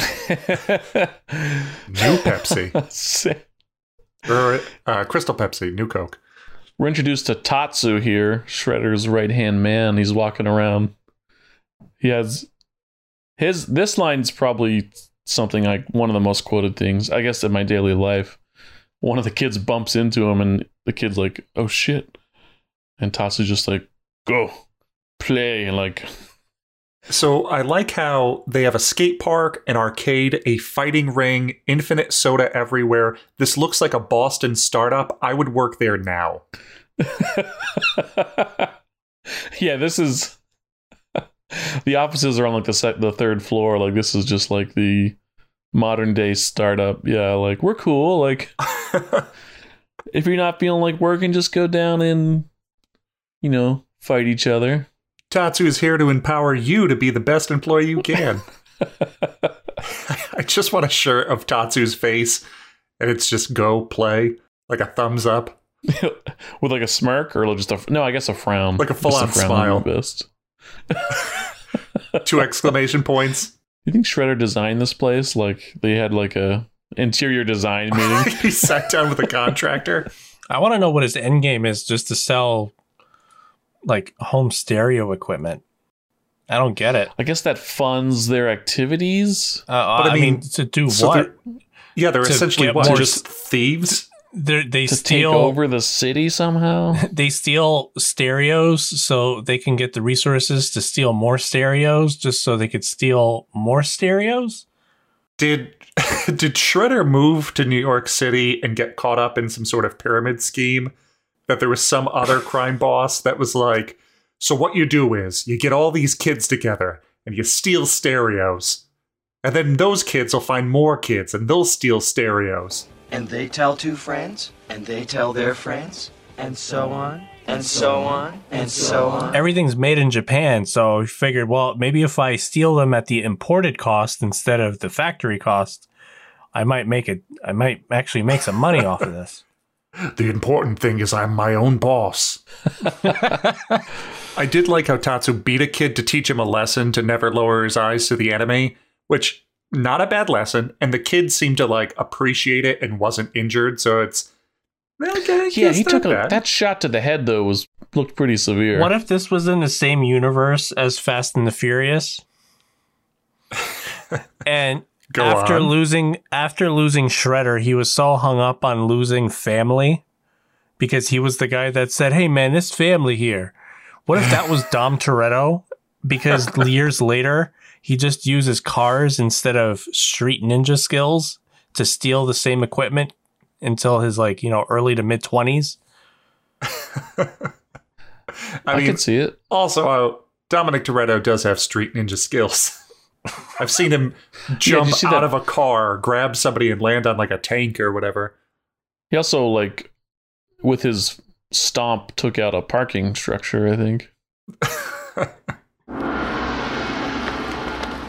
There's a gong sounds, and everybody is called to this kind of, like, meeting hall. It's the annual keynote. Shredder shows up like he's a CEO. This year's speaker will be a Rokusaki. To build better synergy. This year's motto is the power of you. This is where one of the few deleted scenes are, too. So I guess in anger of losing April the first time, he sat on the ground and had the failed foot soldiers that returned try and attack him to kind of, like, reclaim their honor. And while sitting the whole time, he's able to do, like, 1-on-4 and not even break a sweat. Right. And then the only one that managed to survive was the one that was given back, I think, the bandana. The full scene, I don't think even has been released yet. You can only see it through clips from documentaries. Yeah, I've seen a photo or something of Shredder sitting in that hall with the foot around him. Yeah. But he has a badass entrance here. Hell yeah. With the lighting, like his shadow just on the floor from that big backlight. I think that's where some of my love for villains come from. Because when you grow up seeing badass characters like this, it sets an impression on a young child's mind. Well, I like how for a villain in a kid's movie, they never treat Shredder as a joke at any point. Like, I feel nowadays they need to ease the tension and be like, oh, he's the villain, and then always have, like Surf Ninjas, Leslie Nielsen with a phone gag. Like, yeah, there needs to be some foil to him. But this, it's just, nope, Tatsu is pretty serious. Shredder's serious as a heart attack. They will kill you given the chance. They will kill you not given the chance. But yeah, he's wearing this very shiny, metallic-looking, tiger-striped-ish cape, and the lights are glistening off the crown on his helmet with the blades. He looks very scary. Intimidating, rather. At this point, since he just operates out of the shadows, it's like, who is he dressing for? Just to intimidate and, like, look powerful for his guys? It did make me laugh later on in the movie where he's just kind of walking around talking to the guys. And it's just, why are you dressed up?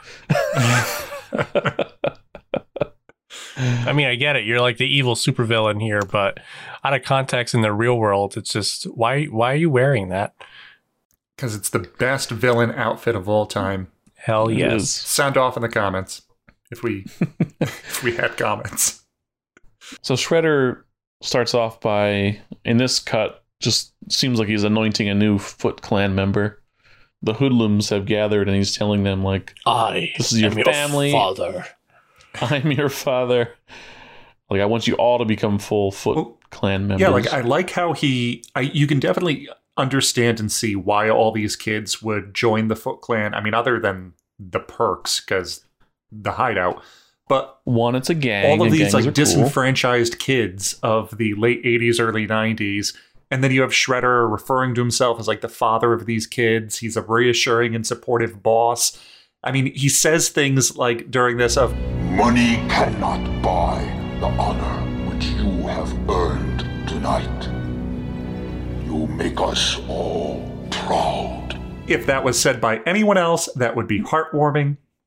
With a different vocal timbre. Yeah. I mean, he's also holding Splinter captive, so loses points there. It would be really cool if that was a shared line that they both knew Yamato Yoshi said.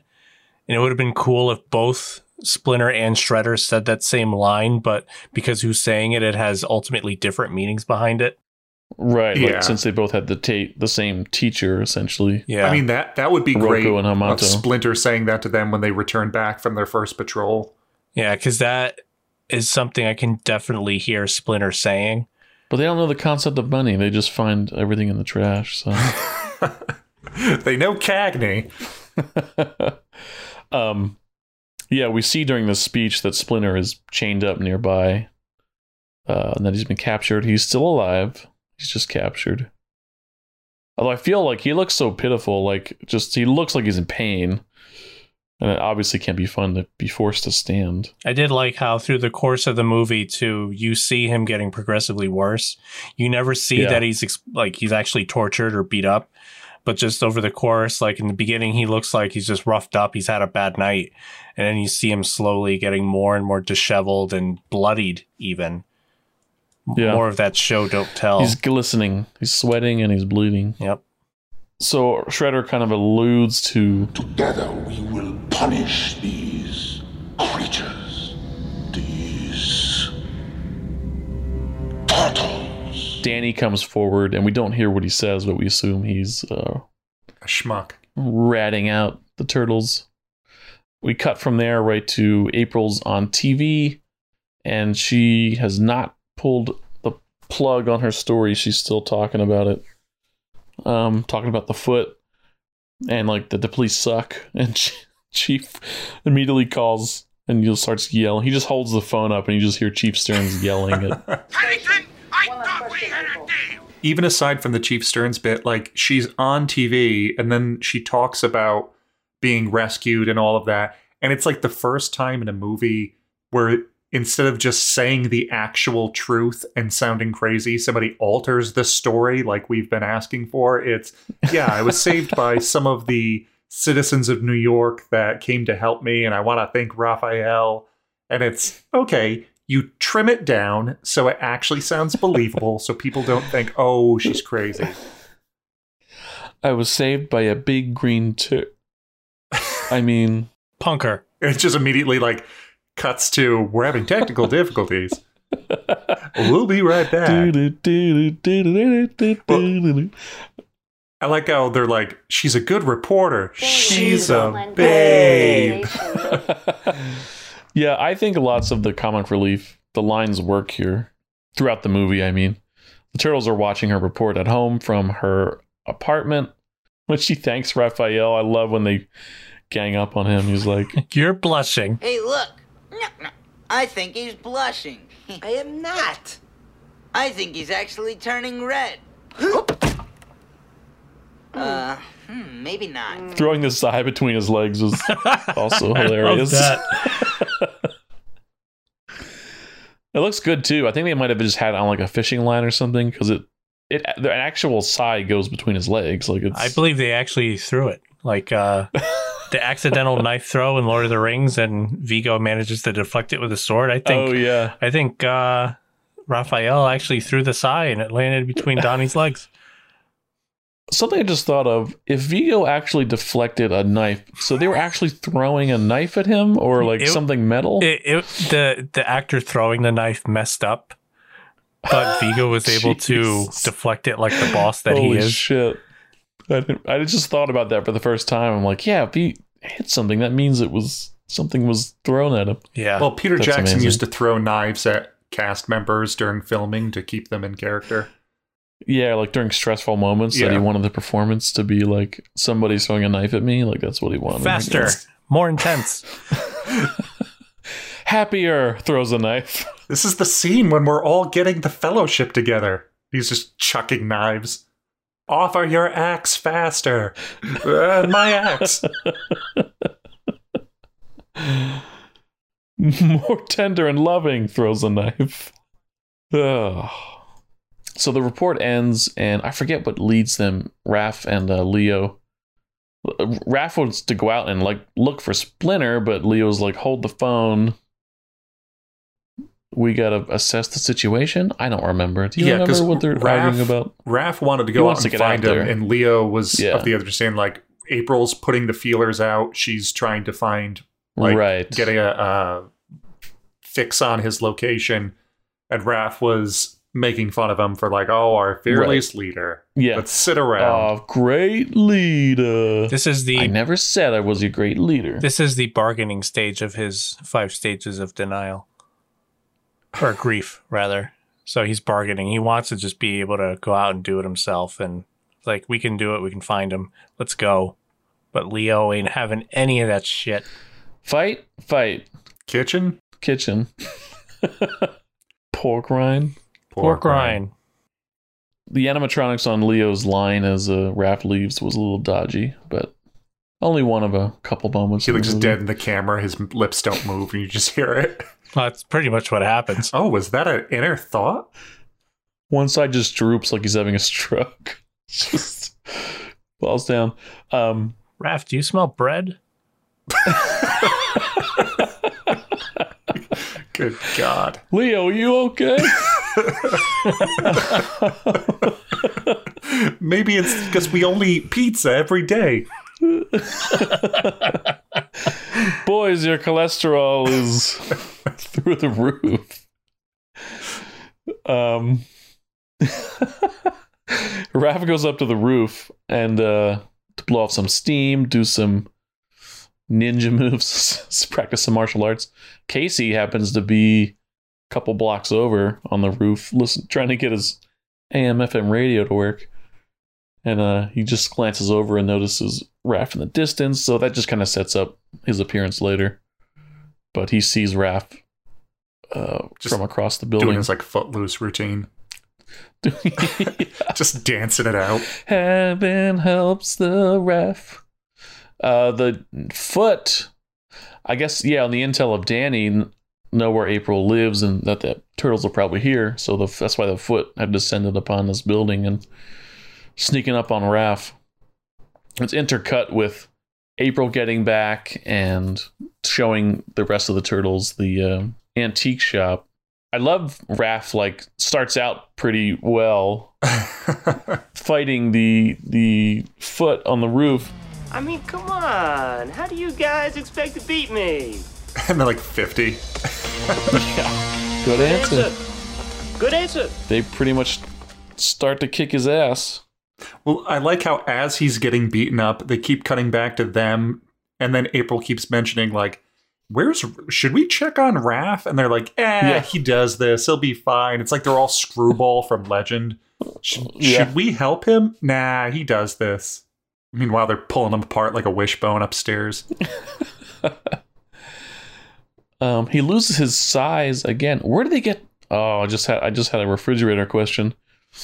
Because there's a shot of the foot tossing Raph's size away. He reclaims him later, but he doesn't show or explain how. Right. Just when the roof collapsed. I guess that happened several times, and just they happened to land right next to him. I mean, they throw him through a sky view window. I don't know. You see them drop him through the window, then a second later, you see them drop 2 size down. Well, he spent already a quarter of the movie getting one of them back. We weren't going to spend the rest to get all of them back. Once again, Raph retrieves his size. He has them attached to his wrists like Wiimotes. Raph gets knocked unconscious. As April and the turtles come back up to the apartment, he gets thrown through the Skyview glass window. Don't worry. He'll probably be back any minute. Is he? No, he's alive. Barely. I mean, this kicks off a fight scene. And insert fight noises. Insert fight music. Well, the fight music, but also we get the Mikey and Foot Clan. Right, that's the first thing, sorry. Before they full on start brawling. Oh, a fellow chucker, eh? They have a chuck off? The way that the Foot guy does it, I feel he would have really hurt himself. You just because he was smacking him. Yeah, he was hitting himself, and just the way that he was doing it. It's just I never understood nunchucks as an actual martial art weapon when they're doing like the stuff around their bodies and stuff. But it's so taboo to see a nunchuck being used because they're like deemed illegal and the worst ninja weapon of like the 80s and 90s. He's doing it, and you see through his mask just one tear coming down. That's why they have the bug eyes on. So you can't see it. So you can't see him cry. Well, I like how as they're both chucking back and forth, that everybody stops, and then it's not like, oh, there's going to be a fight. It's one shows off, the other takes time to show off, then they stop, the other one shows off.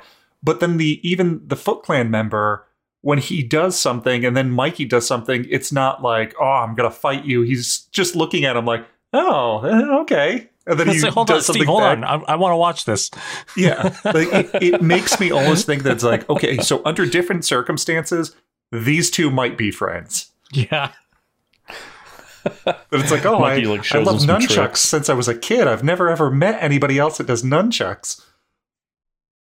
Oh, I forget. I think that's Leaf. That's one of the turtles. Yeah. That's doing the nunchucking? The fellow chucker, yes. Like, that's his cameo, though you don't see his face. You see his I eye, believe though. that's Donatello. I think, like, every single foot soldier, you never see their eyes. They have that, like, wire mesh over them.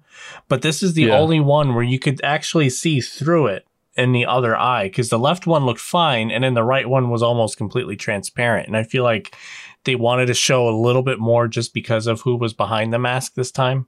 You notice that? Oh, I see what you mean. Yeah. That's a great point. Thanks. I try. I think as a kid, I never understood what Michelangelo was actually doing, like with his nunchuck at the end. When he's like, keep practicing. I didn't understand that he was like spinning it like a globetrotter, like a ball on his finger. I don't know what I thought. Like his, I didn't understand what he was doing. Powers to defy gravity. Well, also I read like one interpretation of when he's spinning it and he's like yawning as he's holding it up in front of the Foot Clan guy, that he has 3 fingers and he's doing it with his middle finger as he's spinning it. So it's like, oh, so the kids see him spinning this thing and it's, oh, that's fun. But you could also look at it as like, he's doing it while he's flipping off this guy during a fight. That's a good point. So, yeah, Mikey starts spinning it like a globetrotter, and then pretty much the real fight starts. Is it Donnie that jumps over and just starts? Yeah, Donnie, I think, does like a jumping kick behind them and then comes back in. During these fights are really like the part where he's like, okay, maybe is this the kids part? Because there's some like goofy sound effects and like Donnie spitting water in the guy's face after using the fish tank. Yeah, I feel like also the score here seems more, I don't know, like childish or more kid-friendly. Yeah, you're absolutely right. Than the rest of the movie, and I wonder if they purposely did the music that way to try to lessen the fact that, yep, it's a serious scene and we're about to have a big fight. Right. Yeah, it's like fluttery flute kind of stuff. It's cartoonish. Yeah, like if they just played like TURTLE Power and just like blasted it during them just tearing apart these guys. Rain in Blood by Slayer. Oh, you have me on board for that. I might re-edit this. I do like the jokes that kids don't necessarily get. Like when Mikey's spinning, he's like, Donnie, Wheel of Fortune, dude. And Donnie spins Mikey on his shell, and he's just like whipping people with his nunchucks as he spins. Hey, Donnie, Wheel of Fortune, dude.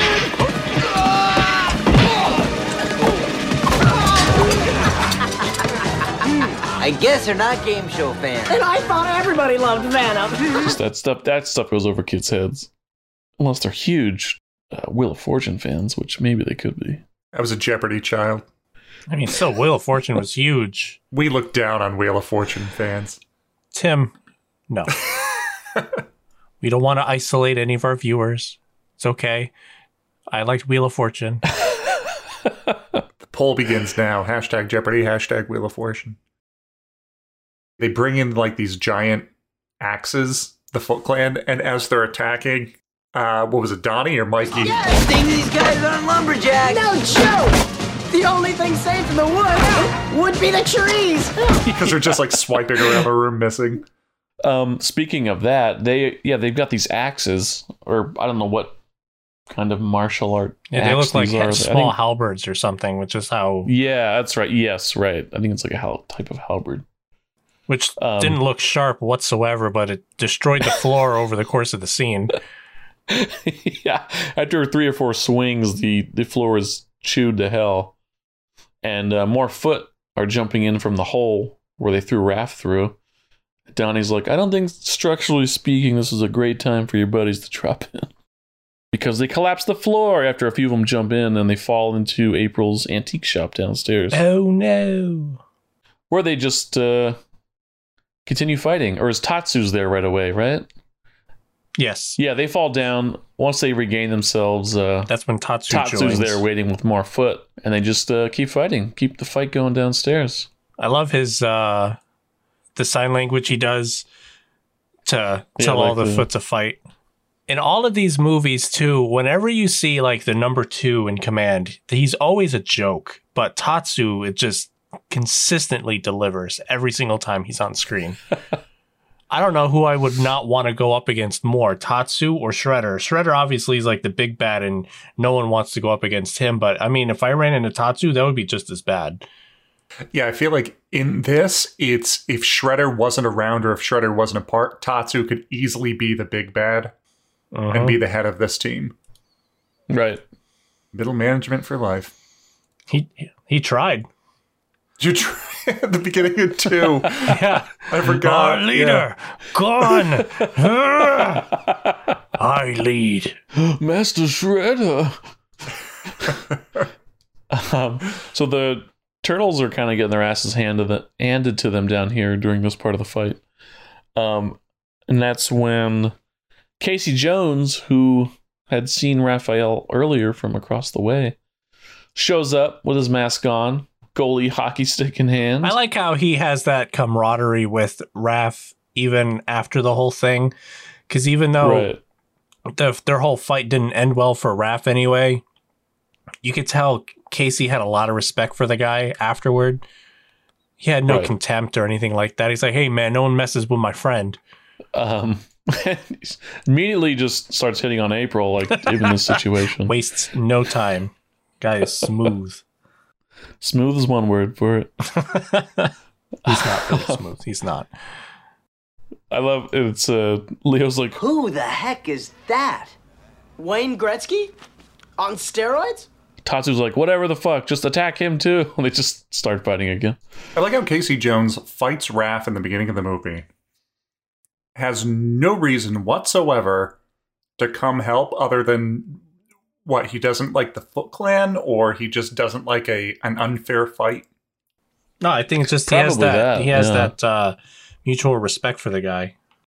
I mean, he knows like Raphael is good-hearted because of the nature of their meeting, even though he inconvenienced Casey's will.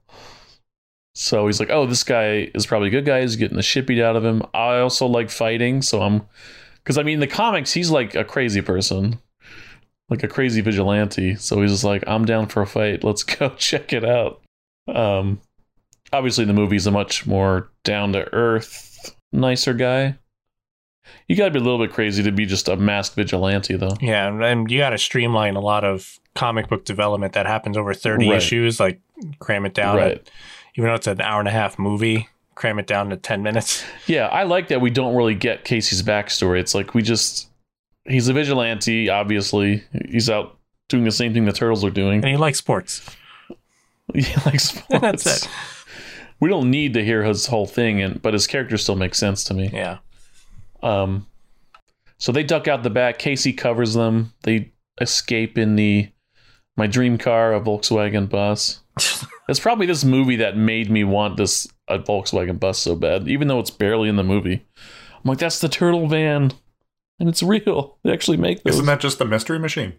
No, Mystery Machine is like a squared off van.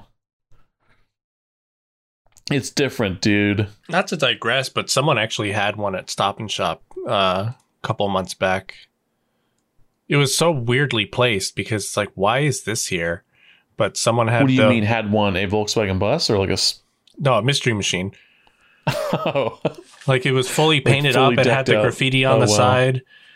It had like the stuffed animals of like Scooby-Doo on the dashboard. It was just cool to see out in the wild for no reason. And the thing is like that thing was parked there for every time we would go pick up groceries. It was there. So it wasn't like it was just there for like one day. It was there for the course of like at least a 2-month period. Guess they're still working on that mystery. So they escape in the van. Tatsu shouts "Ninja Banish," which I guess is just, it's what you say when you want to leave. Well, also, have we said that Charles calls and leaves a voicemail that Casey hears firing April? What? April, it's Charles. I'm sorry. I don't know how else to say this. You're fired, April. I'm sorry. I forgot leading up to that point, and I still missed it. What caused the fire? One of the foot swings the halberd and hits an electrical like a line. Circuit breaker. He gets electrocuted, and he's dead. Oh, so there's at least up and starts a fire. So there's one casualty in this whole movie. Yeah, he definitely is dead. I mean, he makes like. Oh, he's dead. He's dead. In reality, he'd be dead right away. Like Marv from Home Alone. Instant death. Yeah.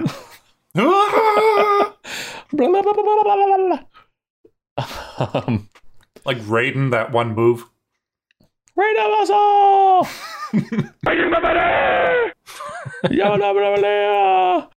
So the gang escapes, and we cut to a super pissed off Shredder, who is walking like Darkness does in Legend. He's like making a beeline towards Splinter. Just walks right up to him and slaps him, backhands him across the face. And he's got his bladed hand things on too, so they make it sound like a punch, but I don't know how he didn't get sliced. Oh, you know what? Either. That might be why he's bloody later on. Could be. Because it's almost in the same spot. He's already bleeding a little bit in this. Yeah. So he's just like demanding of Splinter to tell him like what these turtles are, how do they know how to fight? And Splinter's like, doesn't say shit because he's Splinter. And Shredder just stares daggers at Tatsu, just stops and stares at him, and Tatsu immediately knows he's just like, I fucked up. I like how he reprimands him by standing next to him. No words, nothing. You just see him stand next to Tatsu and just turn his head. Slowly, Tatsu's face just like changes to like terror and then like shame. And then he just goes berserk in the locker room. Which if Tatsu fought the turtles as hard as he fights his own team in the locker room, they'd be done by now. Right. I think, I'm pretty sure the one he beats up pretty bad is the one that, like the new foot soldier that they anointed earlier. Oh, could be. I didn't really recall or pay attention. It did seem a little weird too that they showed his face. Because you see it when he gets his mask, and then I think it's the same kid. But I think in the script, he was supposed to be killed. He was supposed to be dead. But they're like, let's soften this up. And he's like still breathing. I think at this point, because Danny's watching too, the way that they showed the mask removal, probably me overthinking it again, but I like this critical approach. With them removing the mask, it shows, instead of faceless stormtroopers, that there's a person underneath there, and Danny at this point also begins to realize the error of his decision of turning in Splinter, because after this point he clearly goes back to the lair, and he hides out there. I guess I don't know why he goes back, right. But he starts talking to Splinter more, and he doesn't want to participate in the legal shit that the Foot Clan is doing at this point. Right. Which I kind of find it hard to feel bad for Danny, because Danny talks with Splinter, and he talks about how, like, oh yeah, my dad doesn't care. Okay, so because you feel your dad and you don't have a great relationship, you not only joined the Foot Clan, but you purposely went and gave the location of somebody that you knew they're probably to go beat up or kill. Right. Because you were, upset that your dad doesn't get you enough stuff? Like your dad's coworker, like that you seem to know very well. Yeah. Like he watches April's place burn when they attack it, like he's off watching from the wherever. Danny, you're that punk bitch, Danny. You're Danny. You're that punk bitch, Danny. Danny? Splinter's like, come closer. And then he comes closer, he just bites his neck. You son of a bitch. Never lower your eyes to an enemy. I taught Tatsu that. Tatsu springs Splinter. They both take down Shredder together. My man on the inside. My fifth son. So the gang heads to April's family's old farm up in New York somewhere, I guess. Connecticut. I'm assuming they just went. I thought it was Connecticut, but it could be New York because it seemed weird that living in Connecticut, it's only like a 2 hour, at most a 2.5 hour drive at the furthest point of Connecticut to get to New York City. So why did it take them a long drive to get there? So it has to be upstate New York. Because, yeah, if they're in New York City, they can get to Connecticut in, 30 minutes? Yeah, 45 minutes, 30 minutes. They could be in Stamford within the hour? Yeah. Technically, this is all in North Carolina, but for the purpose of the movie, it's probably New York. So they get to the farm and immediately start to try to repair the van, which I guess has shit the bed, even though it took them the whole way there. But Casey can't fix it. It's got a crack the size of the San Andreas. Then he just kind of casually spills the beans to April because she mentions her job. He's like, oh yeah, about that. You're fired. I need to get to a phone and I need to call my boss. You mean Charles? How did you know that? Well, he left a message on your machine just before we got out. And? Well, hey, you just saved yourself an 8-mile round tripper. You were fired. I just saved myself? Yeah. Uh-oh. What did you do? Did you take classes in insensitivity? Yeah, which, not his fault. He came out of the kindness of his heart to help protect them, and he stayed behind to hold them off in a burning building. And managed to take a call for her. Well, he didn't take the call. He just kind of listened as he was... True. It would have been better if he took the call. He's fighting them. Hold on. Tell April she's fired. Will do. Who's April? Is that the purple? The purple bandana? It's the one with a staff and the one with the 2 sticks tied by a chain.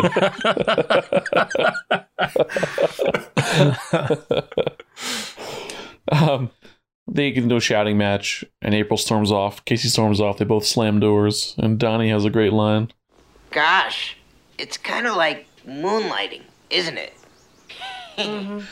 So we just kind of get a whole sequence here on the farm. April, we see that she's a sketch artist, and she's drawing the turtles. And what's that? Damn good one, too. Yeah, pretty good. She's drawing, and we hear her narrating about how everybody's dealing with the what they're going through. Casey is fixing a truck with Donnie, and they're calling each other very PG names. I like how they're doing it alphabetical too. Yeah. I like how they lose track, and then he just asks, "Wait, where are we again?" Fungoid. All right, here goes. What are we on?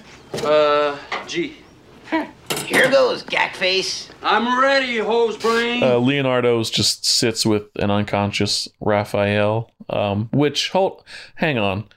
How long has Raphael been out? Because is he unconscious or is he just sleeping? Because he got the shit beat out of him, so he's probably out for maybe a day or two. I mean, that's severe brain trauma if you're unconscious. The best thing for a long. concussion is to sleep it off.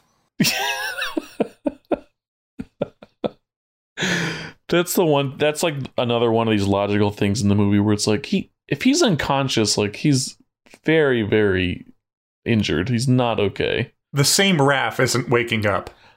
But okay, you know what? I talked myself out of it. He is a mutant. He is mutated. We don't know what that means for his physiological. It's like hibernating, so his healing factor can kick in. Yeah. You can't fall asleep asking questions. Because he is a mutant. He is a mutant. Asking questions. What's 7 times 7? Stuff he knows. What is that from? I don't know. It's a soundbite on TikTok. I know it's from a movie. If it's a concussion, you have to keep her conscious, okay? Ask her questions. What's 7 times 7? Stuff she knows. I've seen an art piece that is just Leo sitting on the stool like that, and I really want to buy it. Yes, I want that. I would love that set of the art paintings. Yeah. Like, I would hang all of those in my room here. I've seen lots of reproductions like that. That'd be like I'm sure those would cost. I mean, people will pay thousands and thousands of dollars for that set of original sketches. I wonder who has those. I wonder who originally did the sketches for the movie. April. Oh. Judith Hoag did all of them on set, live. I would assume probably just whoever did the production art for the movie, probably. Previs. Yeah, so we don't get a Mikey thing, because I guess we talked about that earlier. Mikey's sequence here is kind of like neutered, or there's not really a Mikey arc. I like how, even though like the whole thing of Leo sitting there watching Raph, we've seen them fight throughout the movie. We don't have any sort of spoken thing right now, but just watching Leo and how he's acting, sitting and just kind of keeping vigil over Raph, I think works so well with everything we've seen between the two of them so far in this movie. Yeah, they get on each other's nerves, but clearly, Leo cares. Yeah. Like, I think these are the reasons why I feel like it really does feel like brothers. So soon after that, Raphael starts to wake up. Say it, Nick, say it. You want some food! He wants some food! Bring some food! Donnie and April show up. This is where we see Donnie makes a joke. This is a Kodak moment and laughs. And just for a couple frames. With both his mouths. Oh, Jesus. Just for a couple frames, if you pause it when his mouth is wide open, you see the actor's teeth inside laughing along with him. That's going to be the poster for the episode. Just cut out the head and just like make it fill up the square there. So now that Raph is awake, we see Shredder back in New York brooding, wondering why their fighting style seems so familiar. Hint, hint, it's because you killed Splinter's master and he taught them everything they knows. We also learn that Danny has abandoned the Foot Clan supposedly and is hiding out somewhere because they can't find him. Big twist, as if Danny wasn't leaving the Foot Clan and it was a ruse. That way you can find out where the Turtles went afterwards. That two-faced bitch, Danny. You're that punk bitch, Danny! Danny! What's that called? A triple spy? Or a... Double agent? Triple agent. Triple agent. Stealing from Shredder to give to the Turtles just to get back to Shredder. TVs won't steal themselves. We're treated to a training montage on the farm. Boys are getting back into form. Getting Raph back to his form. Everybody's forming up. They're practicing forms. Filling out forms. Casey is dicing vegetables with Leo's katana, which is a funny image. Casey, I don't know if this shoulder massage is entirely consensual. Like, he grabs April's shoulders and, like, sits her down on the chair. Yeah, they have a weird antagonistic relationship. He's good-hearted, but he's an idiot and way too aggressive at times. I don't know. I mean, it looks like it worked, but she throws it right back at him, so I guess it works. But I don't know. She's definitely a match for him. He's a beautiful, hot idiot. Leonardo's out meditating and makes some kind of connection to Splinter and realizes he's alive and gets all the guys to go out that night for a good old fire meditation, a seance. To see he sensed a disturbance in the Force. Yeah. He needed his brothers to complete the ritual so they can commune with Force Ghost Splinter.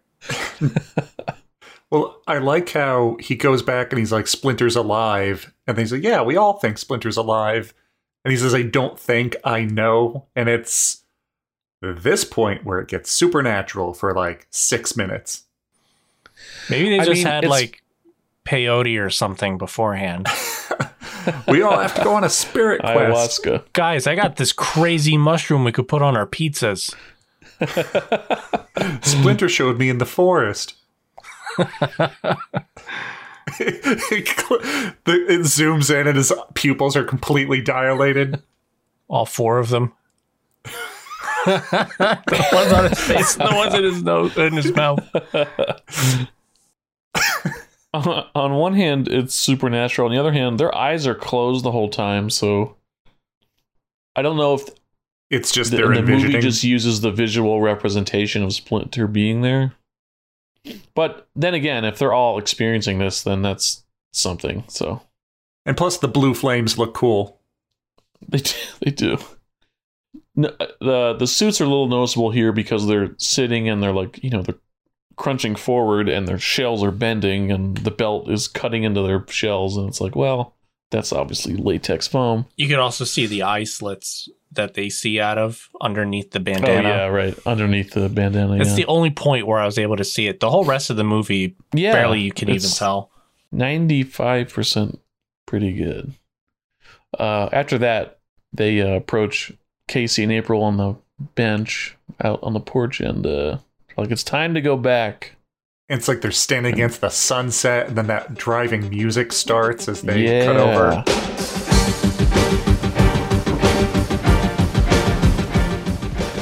Always gets me amped.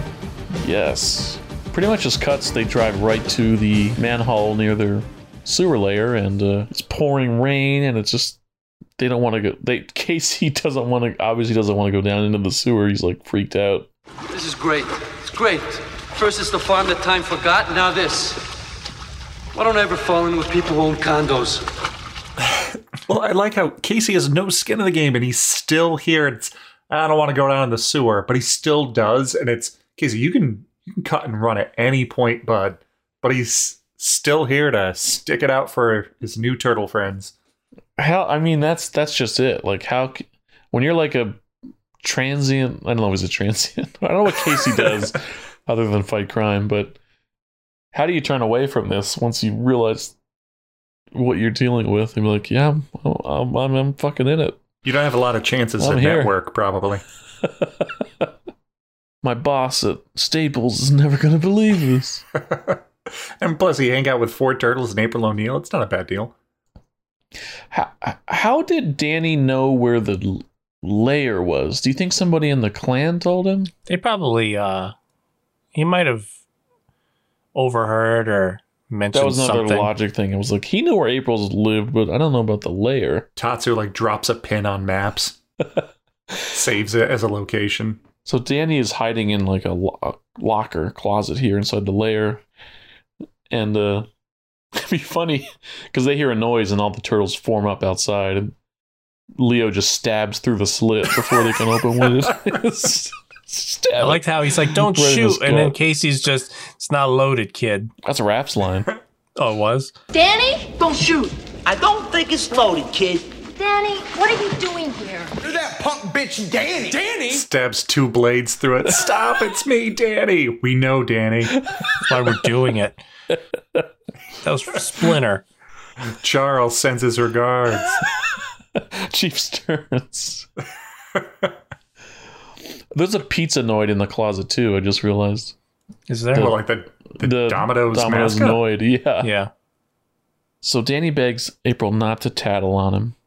Oh yeah, that's the one guy that's known for tattling through this whole movie. Yeah, Danny's pretty chummy with all of them, considering that he, like, I don't think they know it, but the fact that Danny's cool with it, that it's, yep, I sold you guys out, got your dad taken away, you all got beat up, your friend got put into a coma, her house got burnt to the ground. Mind if I hang out with you guys? Tell Raphael That it was me. Yeah, I'm saying at this point, they don't know that Danny got Splinter captured. Yeah. Oh, wait. So, wait. I'm sorry. That was the Foot Clan. Danny didn't have anything to do with the capture. But he did have something to do with Raph getting his ass kicked. Probably just as bad.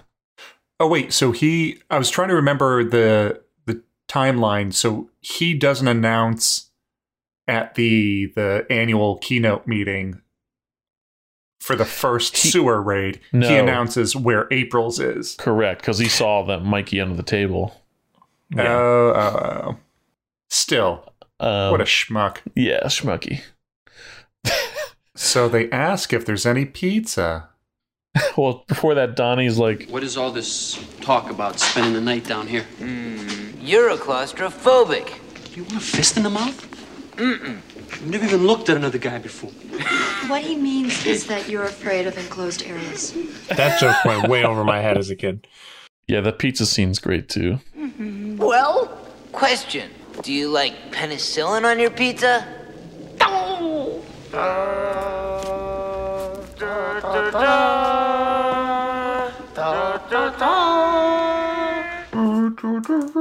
I still do that when there's food that goes bad in the fridge. I do the same.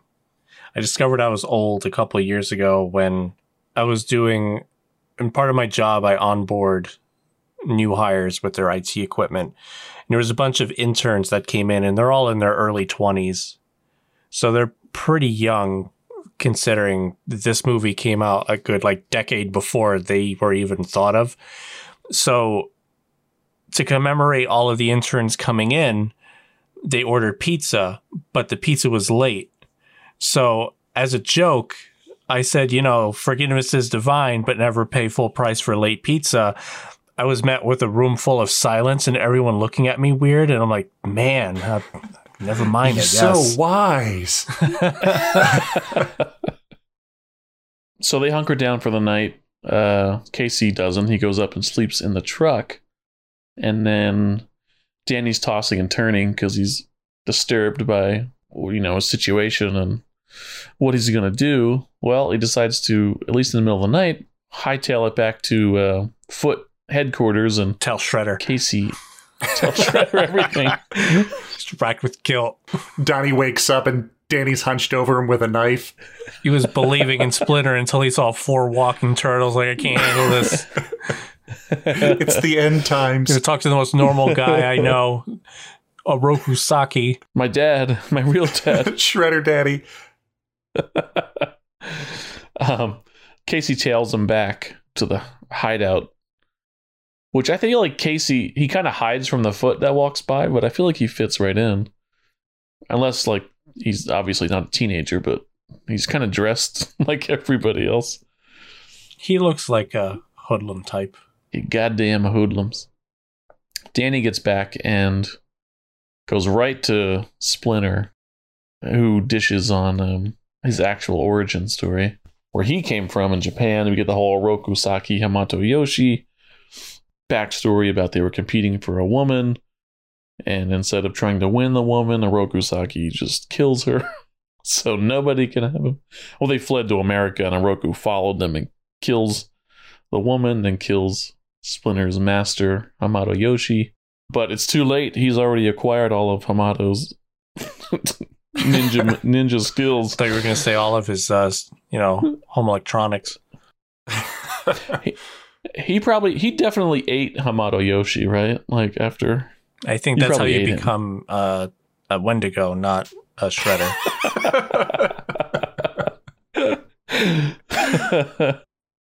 Splinter definitely feasted on Hamato and his wife. That's how he learned everything. And then the turtles are there, and so he takes out a little pouch, and he's like, "Here, I brought you some Hamato Yoshi. Feast, Hamato jerky. It's freeze-dried Hamato." So Oroku Saki, kills the master in front of them. Splinter leaps and scratches Oroku's face, so he's got this massive scar, deep scratch along his mouth. I'm impressed, too, that Splinter was able to learn all of this before he touched any of the ooze. Yeah, it really speaks to animal biology. What do rats? How much do they know? Do we need to be worried about rats? So not only can they cook and take over and mind control a chef in a French restaurant, but they can also watch a Japanese martial artist and teach 4 turtles the same skills. Well, those are the 2 big things they're known for. Yes, of course. Well, I just respect Splinter for still being a non-ooze mutant rat and just springing from his thing to just attack this guy. Yeah. It's like, wow, you dealt more damage to him than Yoshi did. Do you think so? Splinter harbored no ill will for being kept in a cage his whole life. That wasn't weird to him, I guess. Maybe he was into it. Maybe. Maybe the cage was just a formal thing they did, and most of the time he lived outside the cage. But I still deep down want a prequel that shows the life of Splinter as he's trying to raise the 4 kids. I would dig that. When they're still like infancy. A Netflix or HBO Max limited. Who's the antagonist? Baxter Stockman. Only Baxter and his Mousers. So we're treated out of that memory. We go back to the warehouse where we get that 90s jam Spin That Wheel by High Tech 3 with your Kid K. That's exactly what my notes said.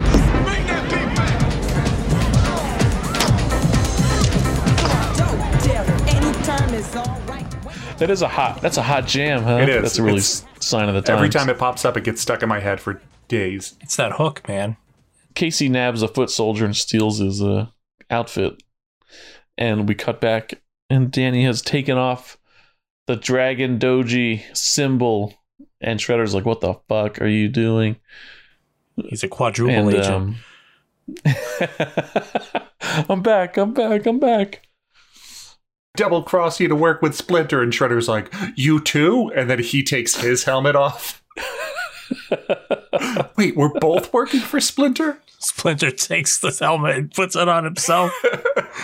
Yes, Daddy, it was all a test. You own the factory now. You get nothing. You lose.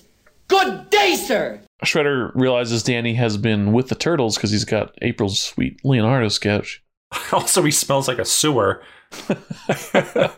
You smell like penicillin pizza. They muster the Rohirrim and go after the turtles. Not before ordering Tatsu to kill Splinter. And that's just when Casey comes by. And they realize they gotta save Splinter. So they go and do that. I love, too, once Casey sees Splinter, he has that second of shock. And then it's just at this point, he just rolls with it. Yeah, because he's like, well, I mean, I've seen 4 huge turtles, so that's a great little performance by Elias there. It hit me in the feels a little too, and just the way that he's taking Splinter down from the chains, and he asks, "Who are you?" And he's just, "I'm a friend." Like that. Yeah. I love that. Yes, I agree. It does a flashback to Casey Jones and his origin that lasts 15 minutes. Well, you see, sir. Do you have a minute? It cuts back Shredder and all the Foot Clan are around them. Oh, well. Splinter's dead. Danny's dead. He's got a knife sticking out of him, but he didn't realize it. Then Casey Jones put the Shredder helmet on. I had 4 golf clubs, and I gave them all names.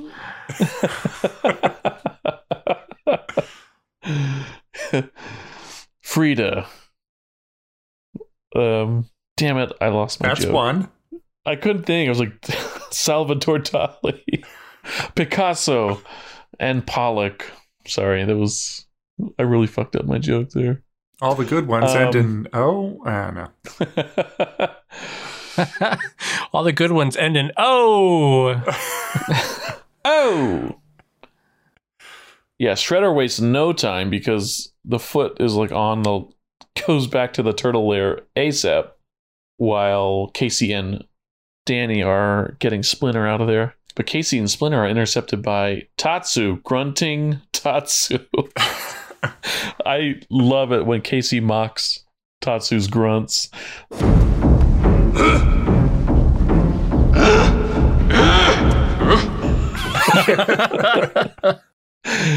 Like that I laughed out loud. Every time I see that, I laugh out loud when he mocks his grunt. He's just so serious through the whole movie, and finally someone calls him out on it. Yeah. So it's some pretty decent, action here.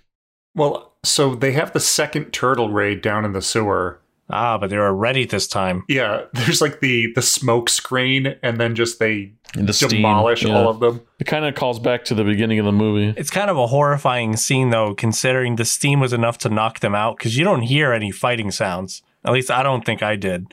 So I thought think they beat them up in the smoke, or in the steam. I thought they just burnt them alive. That's why I don't remember. I saw the steam. I didn't hear any fight noises. And then you see one of the turtles close the valve, and then all the foot soldiers are on the ground. And then you see the turtles come out from, where they were hiding. So I was just thinking, like, damn, they just burnt them alive? Jeez. Oh, wait, no, I'm confirming. There is fight noises. There is? Okay. What would be twirling weapons and whips and some smacks? Yeah, could you imagine being the Foot Clan showing up though, and then all the steam, but then all of them start screaming like Raph when he comes running out in the beginning of the subway? You just hear it all around you, everywhere in the sewer. I mean, they are in a sewer. To have like hot steam in that room, I can only imagine the smell. No thanks. So while the turtles are doing pretty well against the Foot and pushing them back out of the sewer, Tatsu starts to kick Casey's ass. Casey just tries to, funny man talk his way through it, be a tough guy. It's gonna cost you, Tinkerbell. I don't think that you're listening. Tatsu knocks him down, and right on top of a pair of golf clubs. They come in pairs, don't they? You have one for long and one for short. That's how golf works. No, but Tatsu's like coming over to like finish him off, and Casey slips the driver out of the trash underneath him or whatever. Hits him in the gut with like the handle of it, and that makes Tatsu double over. And then he just fucking drives him right into the face. Flies across the room. It's comical, but not comical, but unrealistic, but pretty awesome. I mean, I'd like to know the club that doesn't shatter, seeing as I think they're like graphite or something like that. I've accidentally shattered a driver like at the driving range. I'll never call golf a dull game again. This is when we get the family. Sam Rockwell's Oscar-winning performance right here. This is the Oscar clip.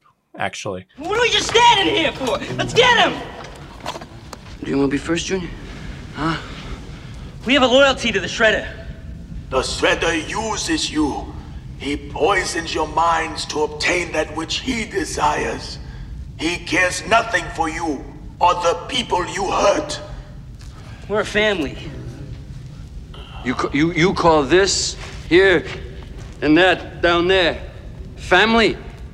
I like it because the scene shows the kids aren't here because they want to be criminals. Like, they just feel left out. They aren't accepted. They're not seen. Like, they will take any semblance of family that they can get, even if it's something like this. Yeah, kids just need structure in their lives. That's all it is. Like, you take out Tatsu and they just break.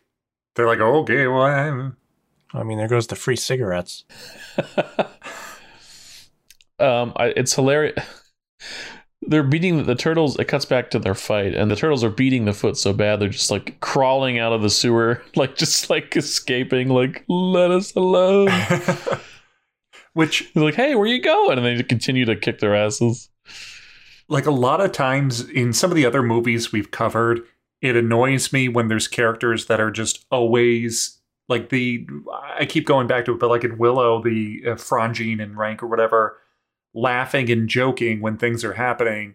But I feel like with the turtles, they can laugh and joke because they have outclassed the Foot Clan so badly that it's like, yep, our brains are just on autopilot. We can just have a conversation during this. Yeah, like Donnie and Mikey like deciding one-liners while just fending people off easily.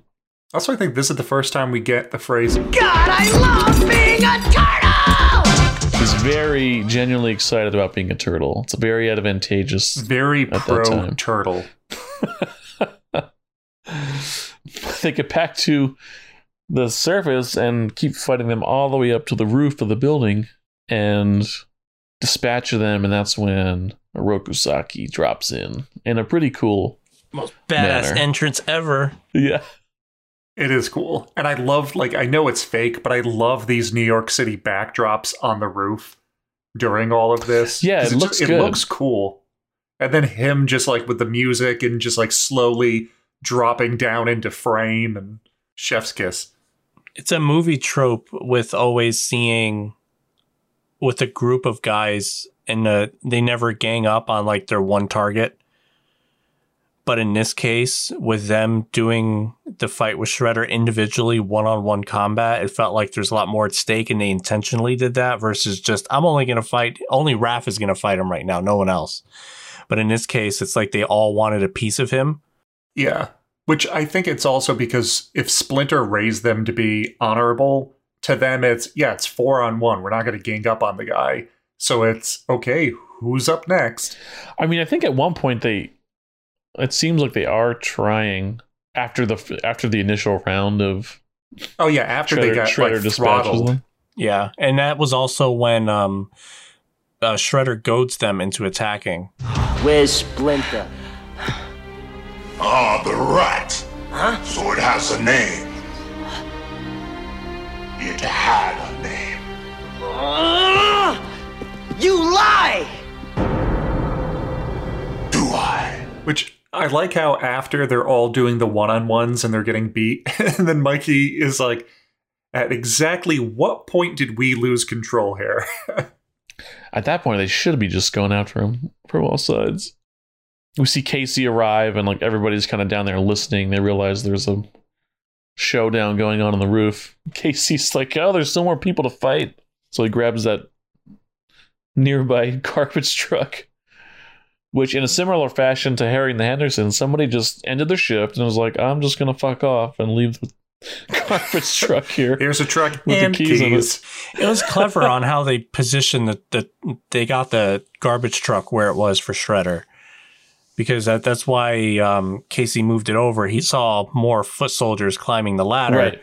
So he just let me back this truck up against the ladder to stop them from climbing and prevent more from climbing up too. So the guys can have their moment. Right. And to build on that, when Leonardo goes over and attacks and gets held at spear point, they throw their weapons and they show Mikey's one nunchuck gets stuck on the ladder there. Also, this marks the third time that Raph has lost his size in this film. Guy can't get a break. He can Casey, get him back. a little help. Another 45 minutes of him trying to find it. It lands in the garbage truck. He's down there sifting through it. I can get it back. I can get it back.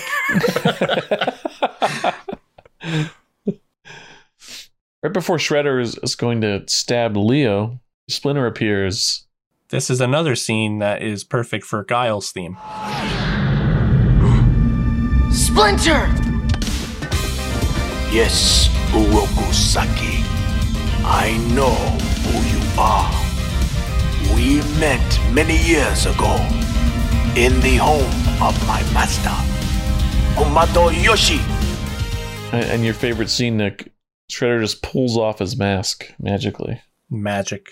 To reveal that he is a Rokusaki with the scars that Splinter left him years ago. What if Splinter was wrong? It was I who gave you that. And he pulls the mask off. It's a different guy. And he's like, who? No, wait. He must have gotten plastic surgery. Just refuses to believe it's the wrong guy. He looks very different. And Italian now? I don't know. Maybe it's not the right one. It's cool how they keep reserved how badass Splinter is, because Shredder charges him with the spear, and he just easily wraps the nunchucks around the spear, tosses him over the side. Which I love Shredder, but this is the only thing that doesn't make sense for his... I mean, I guess unless he just gets so enraged at being like, you're the guy who disfigured me all those years ago. Yeah. That it's just... Shredder's cool through the whole fight, and then once he realizes who Splinter really is, that's when he loses his shit and all of his control. Yeah, and now it's just like Bull Rush. I can buy that. Also, he had him captured, and it's like, it's just a feeble old rat. Like, he posed no threat to him at all up until this point. He let his guard down, I think. Splinter reaches into his boot. Sully pulls out a snub-nosed revolver.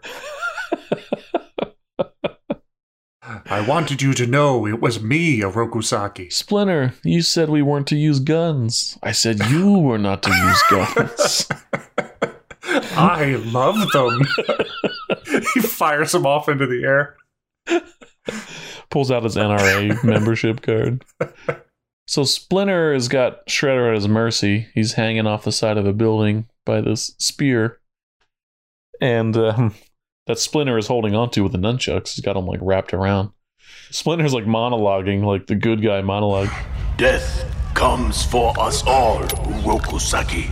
But something much worse comes for you. But as he's talking, Shredder pulls out a knife from behind him and just throws it at Splinter. Splinter at point blank range catches the knife. Badass. But in doing so, loses the nunchuck, and that means Shredder is falling off the side of the building. For when you die, it will...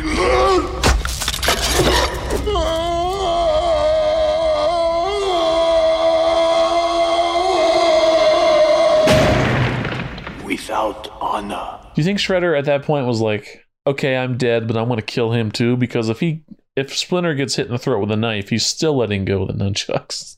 I mean, probably. I mean, if he's mad enough to just like charge at him full force, he's probably mad enough to be like, yep, we're both dying here. Let's do it.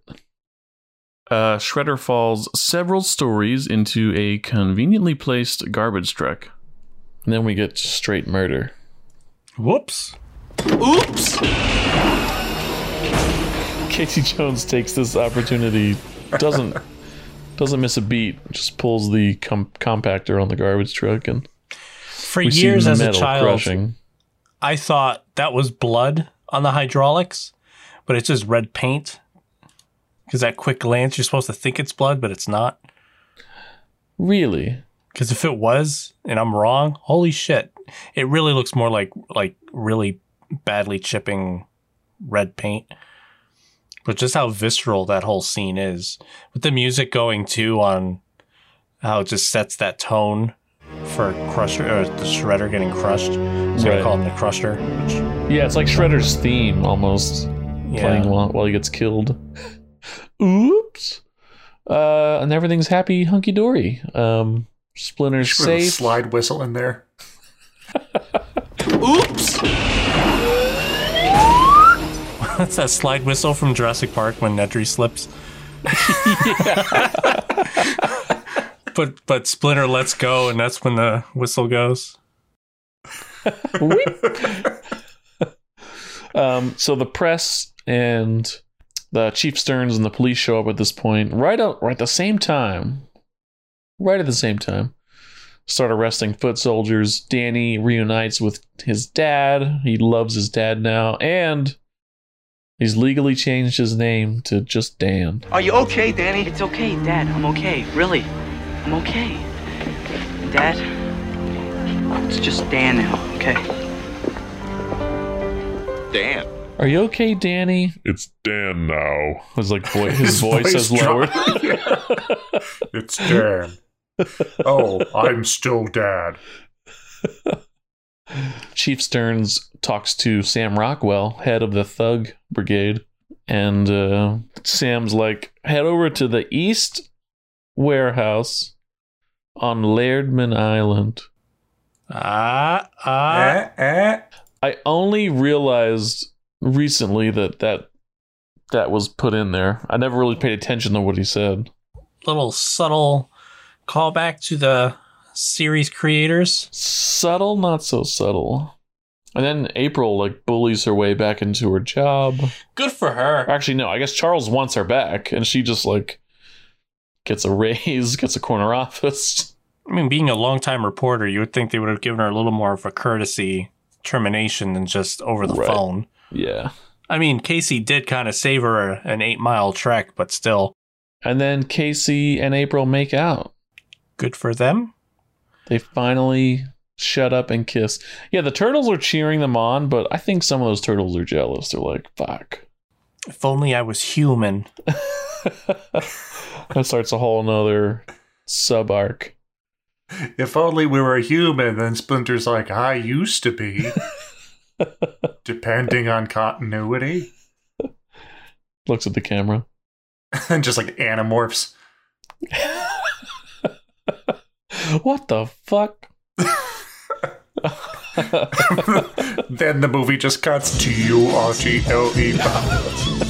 No, come back. Wait a minute. Yeah, so the turtles are celebrating and they're trying to come up with a catchphrase. And they land on the classic insert catchphrase. Ah, but not without Splinter's help. Right, sorry, I fucked that up. So they're celebrating.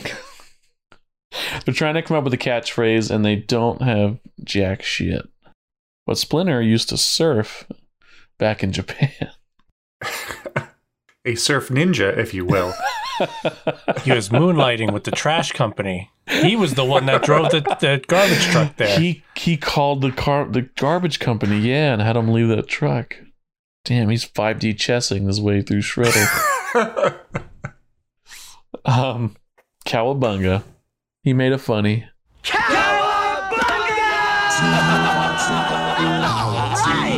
I made a funny. And then we get our classic 90s end credits talk hip-hop rap. A song that Vanilla Ice wishes he wrote. Did you? One of the lines in the song made me laugh. I didn't write it down, but it was something like, somebody get a quarter, I need to get a reporter. Pizza's the food that's sure to please. These ninjas are into pepperoni and cheese. Cut it, print it. Was this before or after the cartoon? After.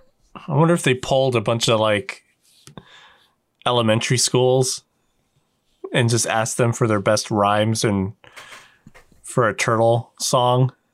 Not to take anything away from Partners in Crime, he did a great job. He did. For creating a rap about turtles, yeah, I think you did fine. And that's that. This is like the childhood movie for me. Like it's the one. It's the crown jewel of my childhood movies. I don't know what's more memorable though, this movie or like the intro commercials, because it stands out just as much. What's the other one other than the Pizza Hut baseball field one? What's the Burger King one? No, is there a Burger King one? Yeah, with the kids club, the animated kids. That sounds familiar. Oh, you guys had the VHS, didn't you, with the commercials before? Yeah. Yes, Tim, we know you had a pirated copy from television. Pirated. But I watched the hell out of these, man. Like, I know this VHS must have been like almost wiped clean with how often I watched it. Wow, it definitely was put through its paces. I just realized that that VHS back then cost $25. It's like 50 now, right? Yeah, or maybe not that severe, but something that's close to it. That's a lot of money. One of the first VHSs, I think like Child's Play was one of them. And they wanted like basically it was like $150 in today's money. It was a lot. It's crazy to think because I know VHS is a different technology than compact discs and DVDs, but it's like the prices haven't changed. Nope. Surprisingly. They're technically cheaper, I guess. Well, video games too. It's always been like $60, but it's weird to think that, 20 years ago you're buying a Super Nintendo game and that's $60 and you're still paying $60. So with inflation, it means just that they've gotten cheaper over the years and not more expensive. So you're paying $60 to play like TMNT on NES. Are we not going to get the The anthology collection. Oh, hell releasing? yeah. Hell yes. There'll be some online co-op, I think, right? Yep. I'm definitely getting that. I'm so glad it's going to be on Steam. I saw the commercial that was released for PlayStation, and I thought it was a Sony exclusive at first because I could see them doing that. But now knowing that it's going to be on everything, 100%. Final thoughts? We gave final thoughts. My final thoughts are that I wasn't worried about will this hold up like some of the other movies. I knew this holds up. I watch this like once a year, and it's still like the first time I saw it. It's amazing. I'll admit, this was actually the first time I actually sat and truly watched it. I've put it on a lot as like background, and I'll look over and I'll watch specific scenes, but never actually sat and fully 100% paid attention with nothing else going on. The only times I got distracted, I think like my wife came home, so I had to pause it real quick. And anytime I would be taking notes and doing the voice to text while the movie was still playing. But usually I caught mostly everything. But it was really interesting to rewatch it again from start to finish in one sitting. Yeah, I'm glad you guys... I mean, I know you guys liked it, but I didn't know as much what you really thought of it, I guess, as compared to the last movie. Teenage Mutant Ninja Turtles is one of the top 10 films ever made. From plot to feel to enjoyment to just craftsmanship, it's one for the ages. Not many people would agree. Well, they are wrong. They're wrong. They're all wrong. Not many people would have. Sorry, what I meant to say was I don't think many people would expect to think they would enjoy this movie as much as they might just knowing, oh, it's a Ninja Turtles movie if they've never seen it, even if they're an adult. I mean, at the end of the day, I would recommend watching this still, like just to anybody that doesn't know anything about the Turtles. I mean, a movie is supposed to be, something that draws your attention, is able to elicit some kind of emotional response to it. And the fact that even after all this time, it's still able to do that for us, I think that stands the quality of, the test of time, as well as just having that quality to it that not many other movies can do. They're lightning in a bottle here. Mm-hmm. It deserves its #1 spot for as long as it did. I wonder how much this did for New Line too, because they were pretty... Weren't they almost bankrupt? I don't know, but they were just like B-movie horror and like art house. Yeah, they were the house that Freddie built. Stuff. Yeah. You mean the house that Donnie built? That's true. They were already like had hits and stuff on their hands, so I mean, they weren't nobodies. Yeah, it was probably why they can take a chance on something like Teenage Mutant Ninja Turtles, because they knew like we can bank on Nightmare on Elm Street money and the Lord of the Rings. Wait, that was New Line? Yeah. Another. I think MGM movie. fronted some of that money too, but they didn't take. MGM had some part in it, I believe, but it was New Line. Yeah. Watch the Turtles, and we'll be back to talk about Seth Rogen's Turtles in 2 years, or I guess it's coming out 2023. I think. Can't wait. We'll see. I would imagine he would give it more credit and a little more respect, or more respect than, Michael Bay. Michael Bay's respect for the original treatment. Before the Bay movie was made, if you said, have Seth and his writing partner make it, or have Bay make it, I would have gone with Seth. Well, they did The Boys, adapted from the comic, and it's good. They did Preacher, adapted from the comic, and it's good. The hardest part with the Turtles is not the story, it's the look. If you can get the look right, that's the hardest part. I think the comedy too, like the comedy in the movie, I think hit right for me, where it wasn't just like making kids fart jokes or something, like the lines were well timed and were funny lines themselves and weren't just like trying to get kids to laugh. So finding that where it's kid friendly, but also, like Pixar, like it is well done, is also a challenge, I think, with the Turtles. I don't want to be rolling my eyes. Pizza power! Thanks again for coming along for this adventure as we watch Teenage Mutant Ninja Turtles. As always, you can find us on Twitter, Facebook, Instagram at Screen Refresh, or email us your own movie memories at screenrefresh@gmail.com. If you like the show, help us out and leave a rating and review on iTunes, Spotify, or wherever you get your podcasts to help others find us. So for Tim and Nick, this is Dean saying goodbye. We'll see you next time, and check out Rule of Thirds in a couple weeks.